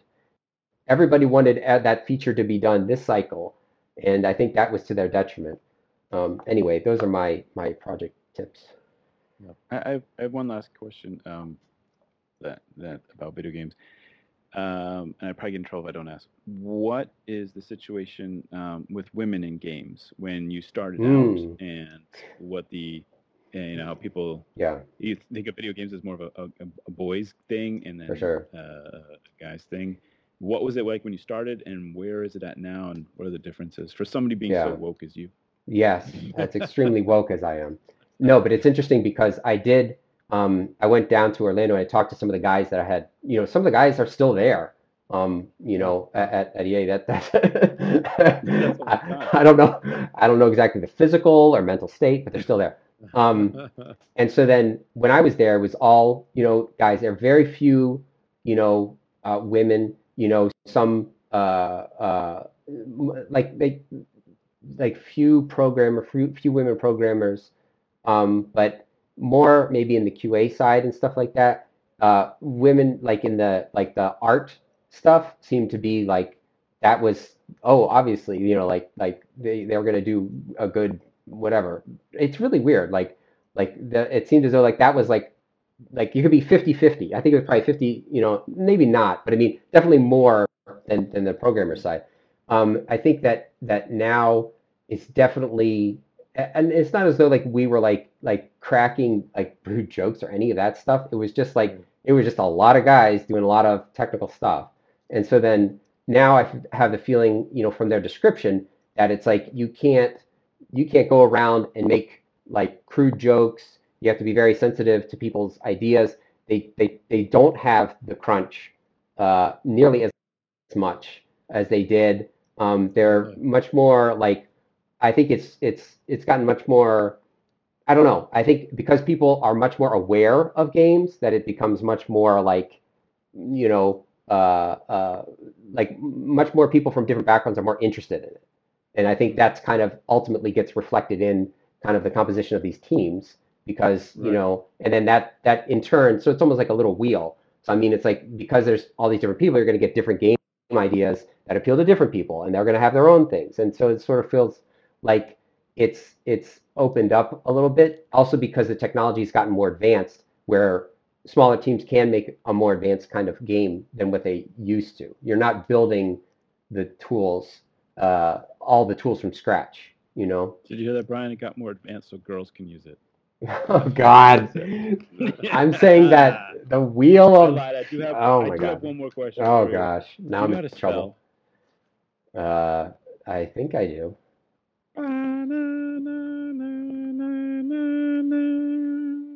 All right, all right. This, Paul, and not being a fan or a listener of the snack, but I'm going to initiate you right now. Uh-oh. This is the word of the week, Oh, my God. and I'm happy you're joining us for this. This is a segment where I will say a fun vocabulary word. Peter and you as well can attempt to spell this word and then define this word. Whoa. Yeah, and then when it doesn't happen, as it rarely does, I will then spell and define it for our listeners so they know what this word is. Um, I was lazy today. This is just something I found online today before the podcast. So, are you ready for today's word of the week? Yeah. I'm ready. Yes. Okay, here it is. The word is Paraselini. Paraselini. Damn, it's a French word or an Italian word. It won't help you, but I'll tell you, it's Greek. It's from the Greek. Well, that's in between Paris and. Yeah, I guess it is, right? Yeah. Kind of split the difference. Parasolini. So P-A-R-A. Para. Yep. Solini. S-C-E-L-L-I-N-I. I'm going to say C-E-L-I-N-I. That's, yeah. C-E-L. Okay. P-A-R-A. Are we right so far? You got the para right. Yeah, you're doing great with para. All right, we lost. We lost. Okay, so what Okay, does, we're figuring out Solini. Yeah, what does, yeah, you're gonna try and spell Selene, or you want to spell that again, or you want to try and define it? It's up to you. We're trying to spell it. Solini. Okay. S-I-L-L-I-N-I. No, is that more Greek? I don't know. That sounds pretty Italian. Selene, like spaghetti. Selene. There's lots of eyes in your Selene. I'll throw Paul into the I spelling don't. bus. I You spell it. C-E-L-I-N-I. No. These are great guesses, and it's basically how it sounds, but it's not accurate. Yeah. Yeah, you got para right. Yeah. Solini could be S-Y-L-L-Y. Oh. It's not spelled in any way like it's pronounced. So I'll just tell you, then we can move on to the definition. It's P-A-R-A. Congrats, you got that right. Yeah. S-E-L-E-N-E. Oh, with E's. Yeah, lots of E's. Lots of E's. So it looks like paraselene. Yeah. Is how it looks like. But it's paraselene. And what would you hazard a guess as to what this word means? Isn't this the word that Willow says all the time? And Willow, Terraceline. It's Elora Dannon. Elora. Yeah, that's it. Peck. Yeah. Oh. Okay, what does it mean? Para is what, 2 in its Latin? Like a pair of. Para. Like a pair. I like how you guys are thinking. I won't say it's getting close to the actual definition, but it's fun to hear you guys talk about it. Well, we both have Latin in our school, which was I can't. Oh, it's advantageous that class that I didn't do well at actually helps me in life. Like I look at words and I can figure them out. Never helps me in the podcast. I just remember semper ubi sub ubi. Always wear underwear. That's the whole year of Latin. Wow. Right there. Those are good words to live by. Jeez. I don't know. Parabiosis is like between two people or something like that. So maybe Paraselene is like between two mountains or something. Between the mountains, between. Yeah, his vote is for Paul's vote is for between two mountains. What do you say? Paraselene is the it's like antebellum. It's the peacetime between two wars. Okay, so both of you are in talking about betweens. Yes. Okay, it's not that it's not true. It's not, but it isn't really. I would say the para is more like the para and paranormal. Oh. If I had to guess. Like beyond normal.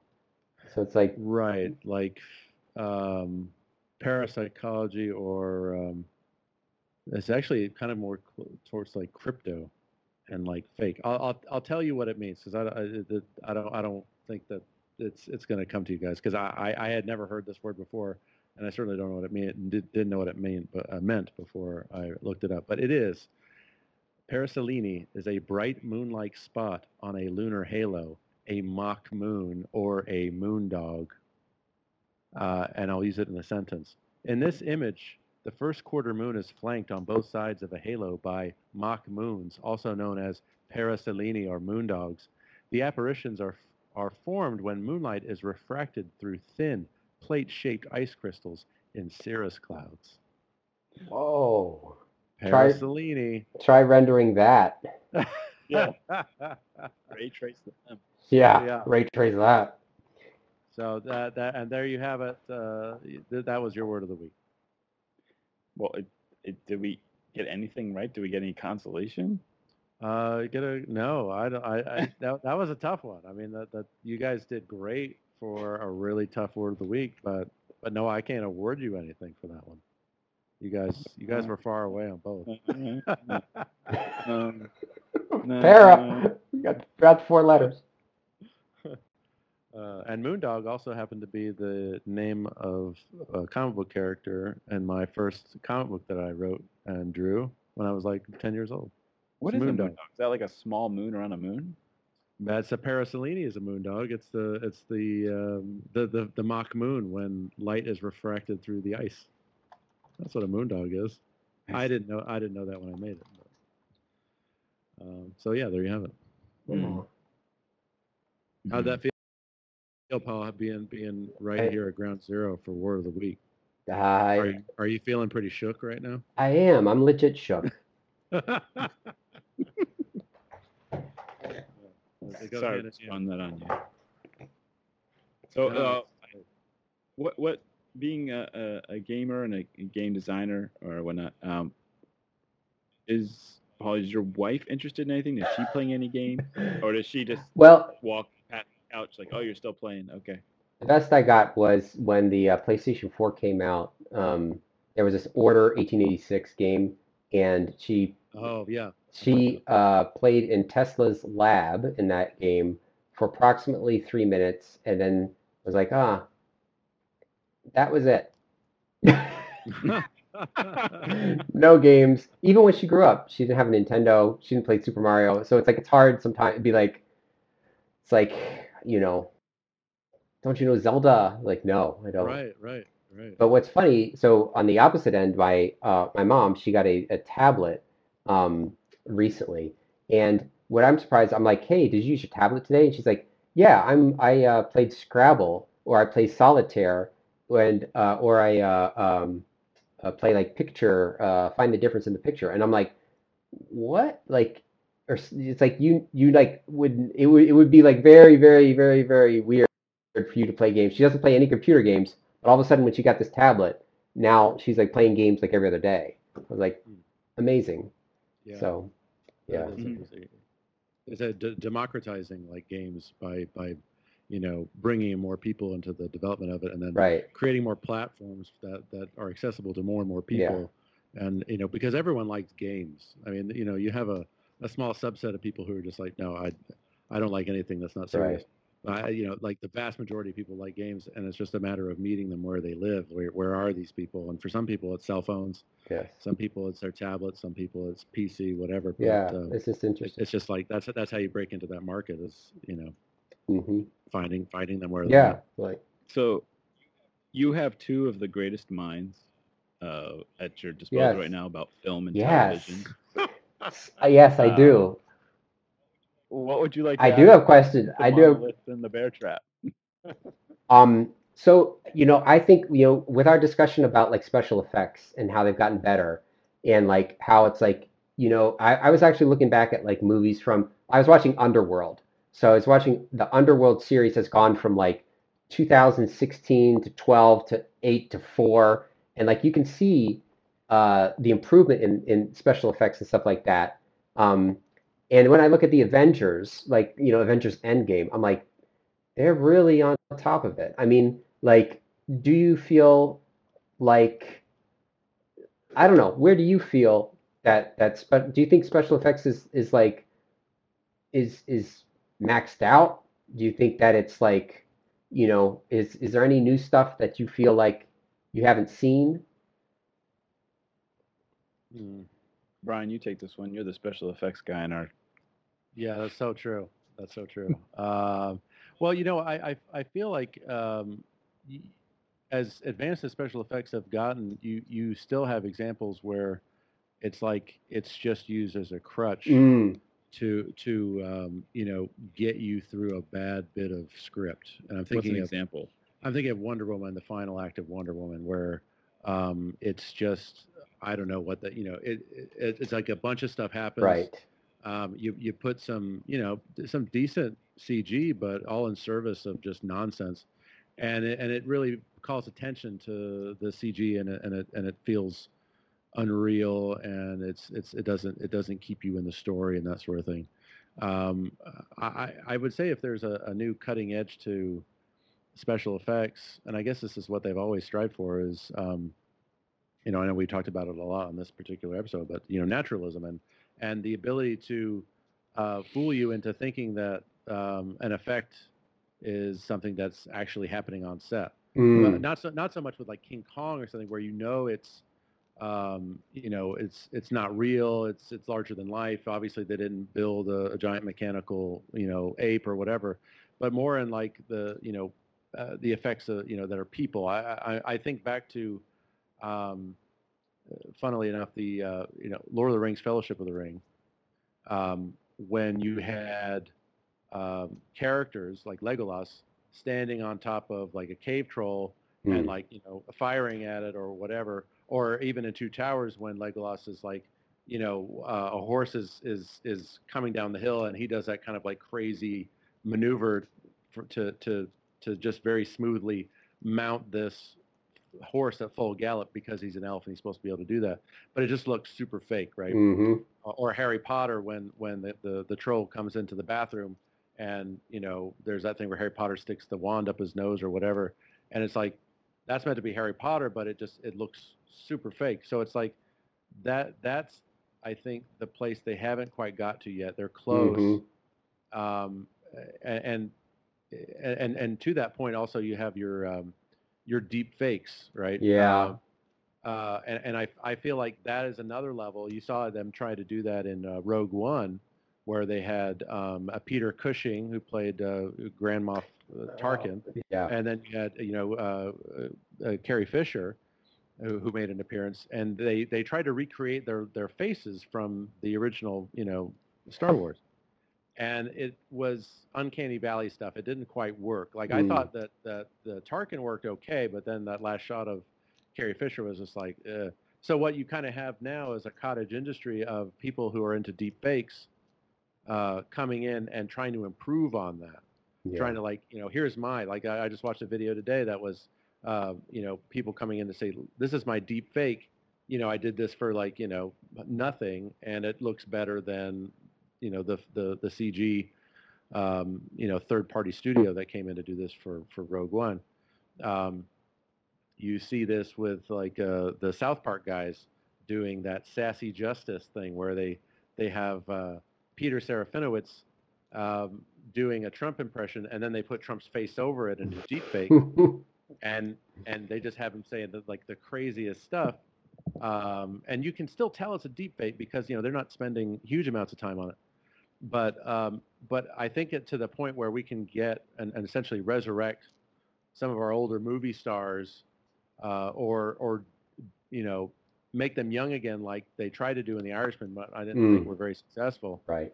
I think that's the next like level in special effects. I feel like the stuff that you think of with motion capture or vistas of sci-fi landscapes, I feel like that's done. They figured that out. They can always make it better, but the thing they just haven't figured out yet and they're really working on is faces and humans and making them move correctly and all that kind of thing. Yep. Yeah. Well, that's all wrong. No, those are really, really, really good points. You brought out the problems being something I mentioned earlier was the human recognition. Like when we see a silhouette or we see a human being, that's where 98% of the population, no matter who they are, can look at it and be like, that's fake. Right. Because it's a human. Since we're babies, we've been trained to recognize what the human feature is. The backgrounds, the alien creatures, the spaceships, they're amazing in what they're able to do now. And then I think in film they run into the issue of photorealistic, or do we have the spaceship lit from someplace that doesn't exist, so it pops out? They make those decisions as well. The biggest factor with special effects, it's just like the video game industry, is time and money and how many effect shots you have.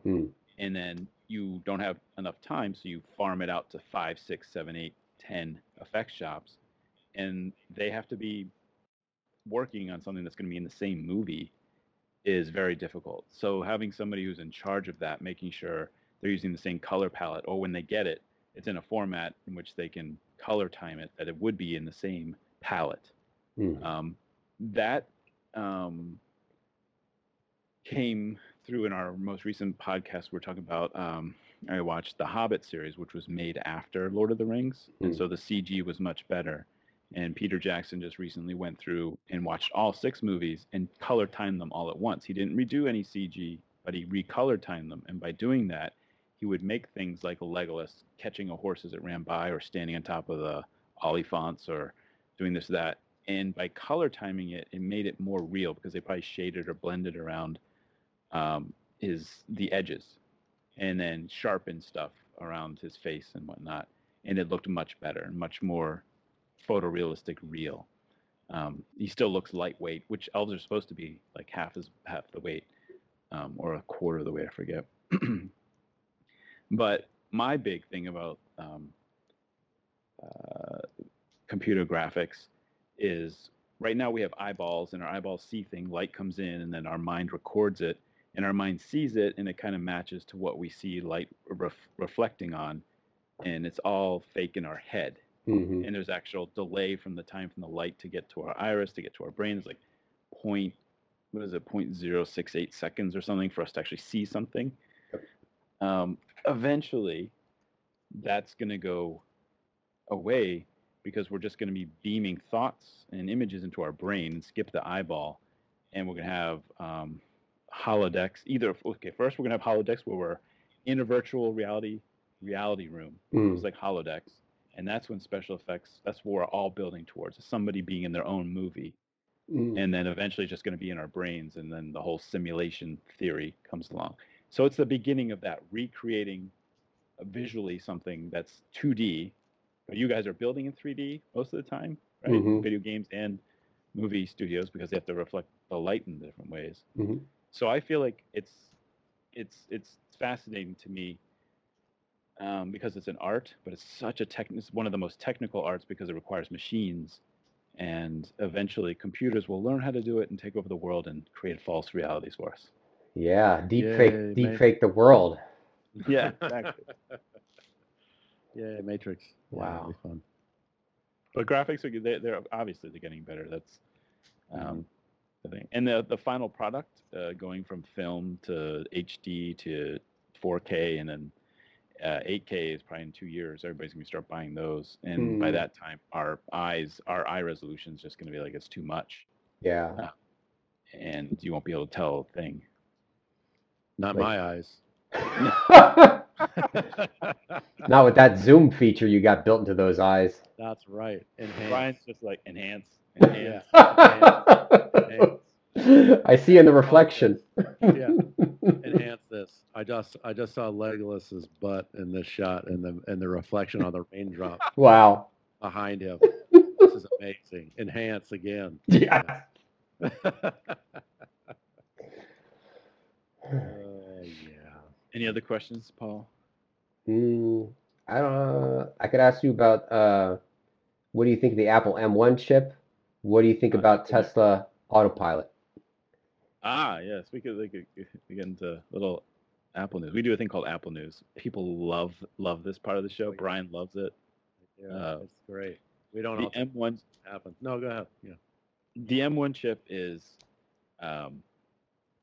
it's probably been around for 3 years, sitting on the shelf, but they waited until the software and probably the other components could make it so the battery life was the prime feature of this, because that's what people are, browser basing. Like most people use email and browsers for their laptops,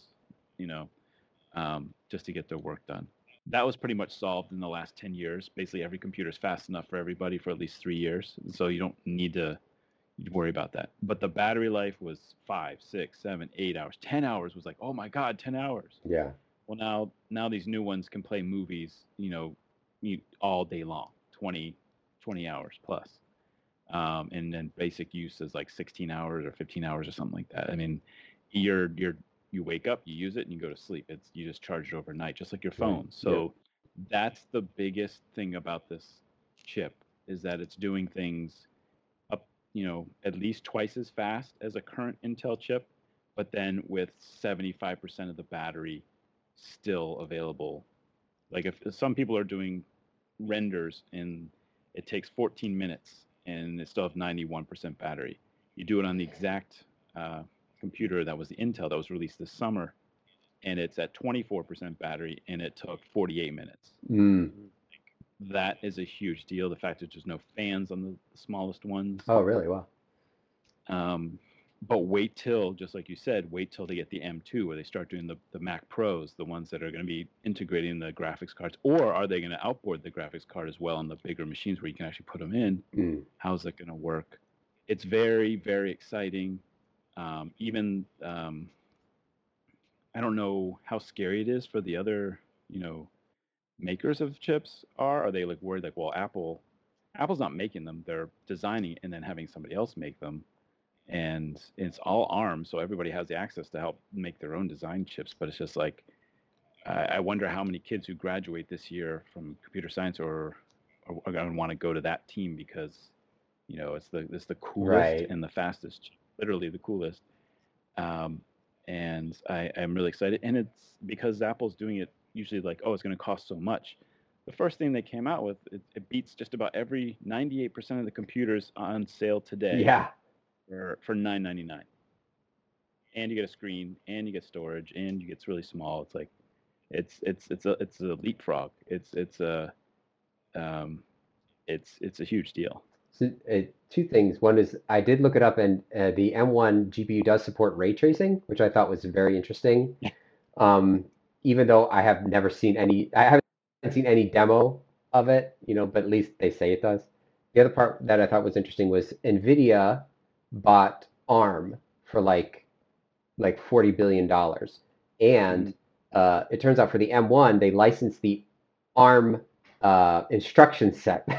So I'm sure like Apple was like, haha, we're going to have our own buddies in ARM. And then like NVIDIA's like, like, wah, wah. We just bought ARM. You're still dealing with us, even if you don't use our chips. That whole world of those companies fighting each other and buying and selling, intellectual property and whatnot, is that's a mess. That's for the lawyers. But the thing is, the chip is available right now, and you can go out and get it. And it's like I don't even know what it's compared to a Cray computer back in the '80s, like the supercomputer. Yeah, I remember Craze. Yeah. Great. I mean, it's like that. I think the iPhone, the original, like I think the iPhones now are like, I mean, way faster than Cray, like Cray 1 or something like that. Like it's ridiculous. Yeah. Yeah. Where did we learn about Craze? Was that Jurassic Park? No, they had Cray computers in Tron, Right. in the set of Tron.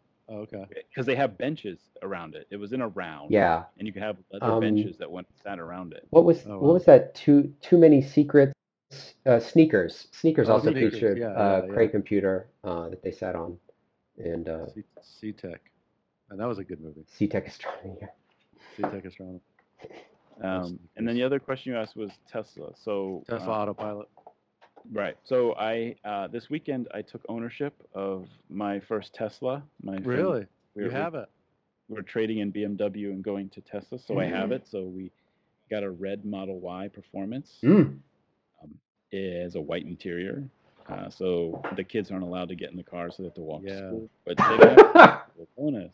That's fine. The pickup, I had my chiropractor buddy come with me to help me look at the car because I was really worried about the quality assurance and the panels and everything, the lights and the tires. I was, I'm about to pick up this car, and I just hear so many complaints of people online because Tesla has a ton of fanboys, but then they have a ton of haters, and you don't know what to believe. Right. And surprisingly, the within tolerance things were there, like the rear lights. Like if you rub your hand along the metal, all of a sudden you feel the plastic of the light. It's not smooth. You're like, oh yeah, it's a bump there. But if you just look at it glancing, you don't see it. No scratches, no this or that. There was some dirt marks on the leather, like very shade. You could see like somebody with a dirty glove put this chair in. It was like, just wipe it down or clean it off. It doesn't make sense. But everything was fine, so I took delivery of it. We've driven 29 miles in 3 days, so we haven't driven it much. But when I brought it home, I opened it up and the kids got in, and they were ecstatic. They had a freaking blast with folding the seats down, playing games on the screen. The Fart app is a huge hit in our family. They love it. It has much less bells and whistles inside than like a BMW, but the whole idea of what it is, it was like we were in there for 2.5 hours, and my wife got into the car, and I was like, this is what they did. This is what they did. They were playing all the stuff. And she looks at me, and we both like, almost at the same time, we were like, and it also drives. Like, it's a smartphone is what it is. And it has a big battery with wheels.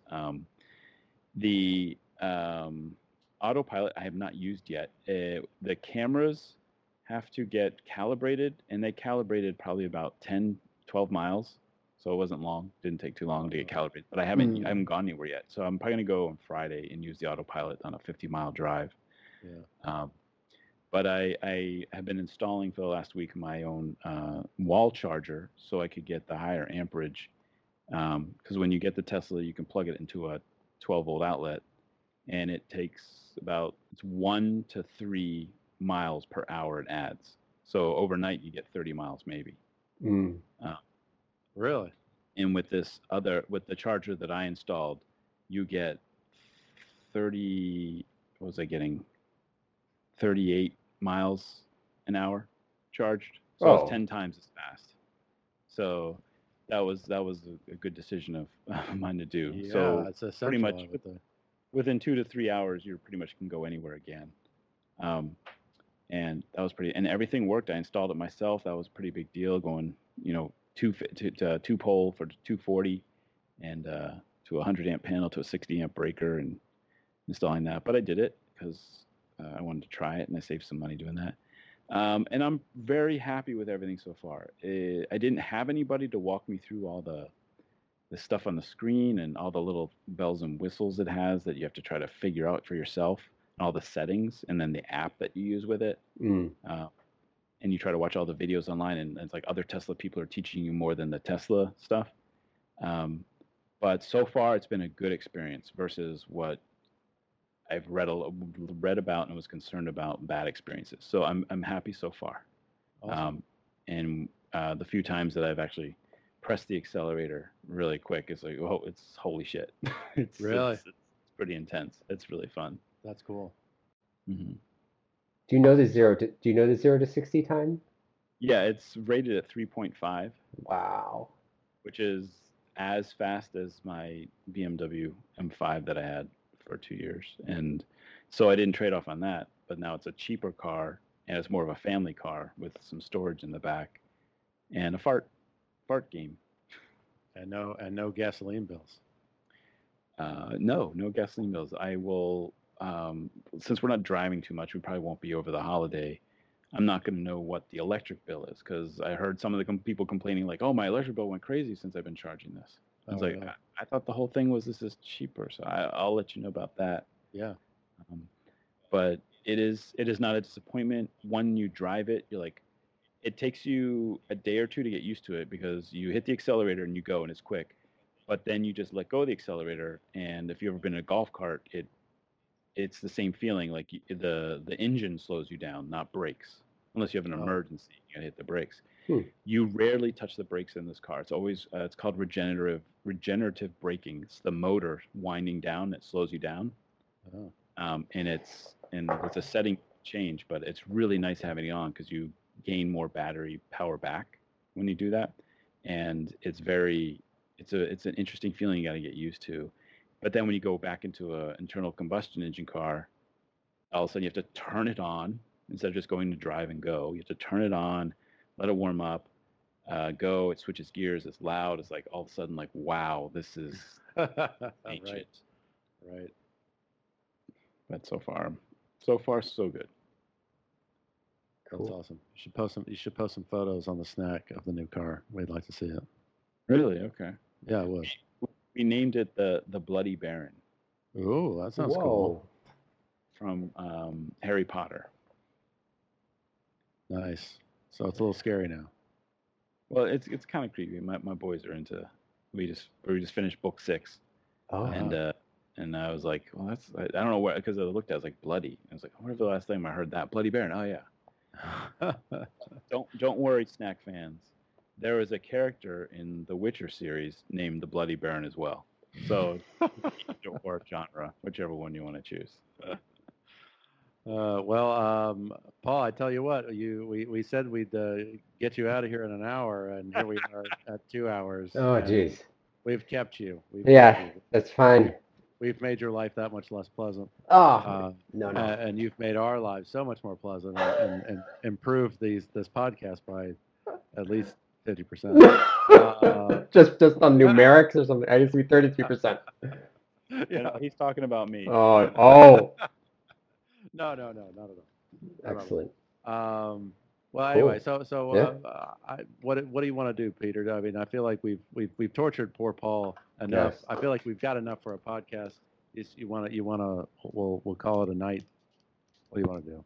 Yeah, we could call it a night and we could resume our regular doom and gloom, but we do some reviews and make some recommendations and like maybe before or after Christmas. Oh, we could do it like right after Christmas. I don't know. We'll figure it out. But I think Yeah. Podcast. I Okay. think it's a good feel good podcast. And Yeah, it was good. Very I had no informative. idea we were going to do it. I apologize. I was like, oh, well. That's the way it goes. It's like when you it's like when you set up a date with two girls and they both meet and they're like, and you're all like, you guys into this? All right. I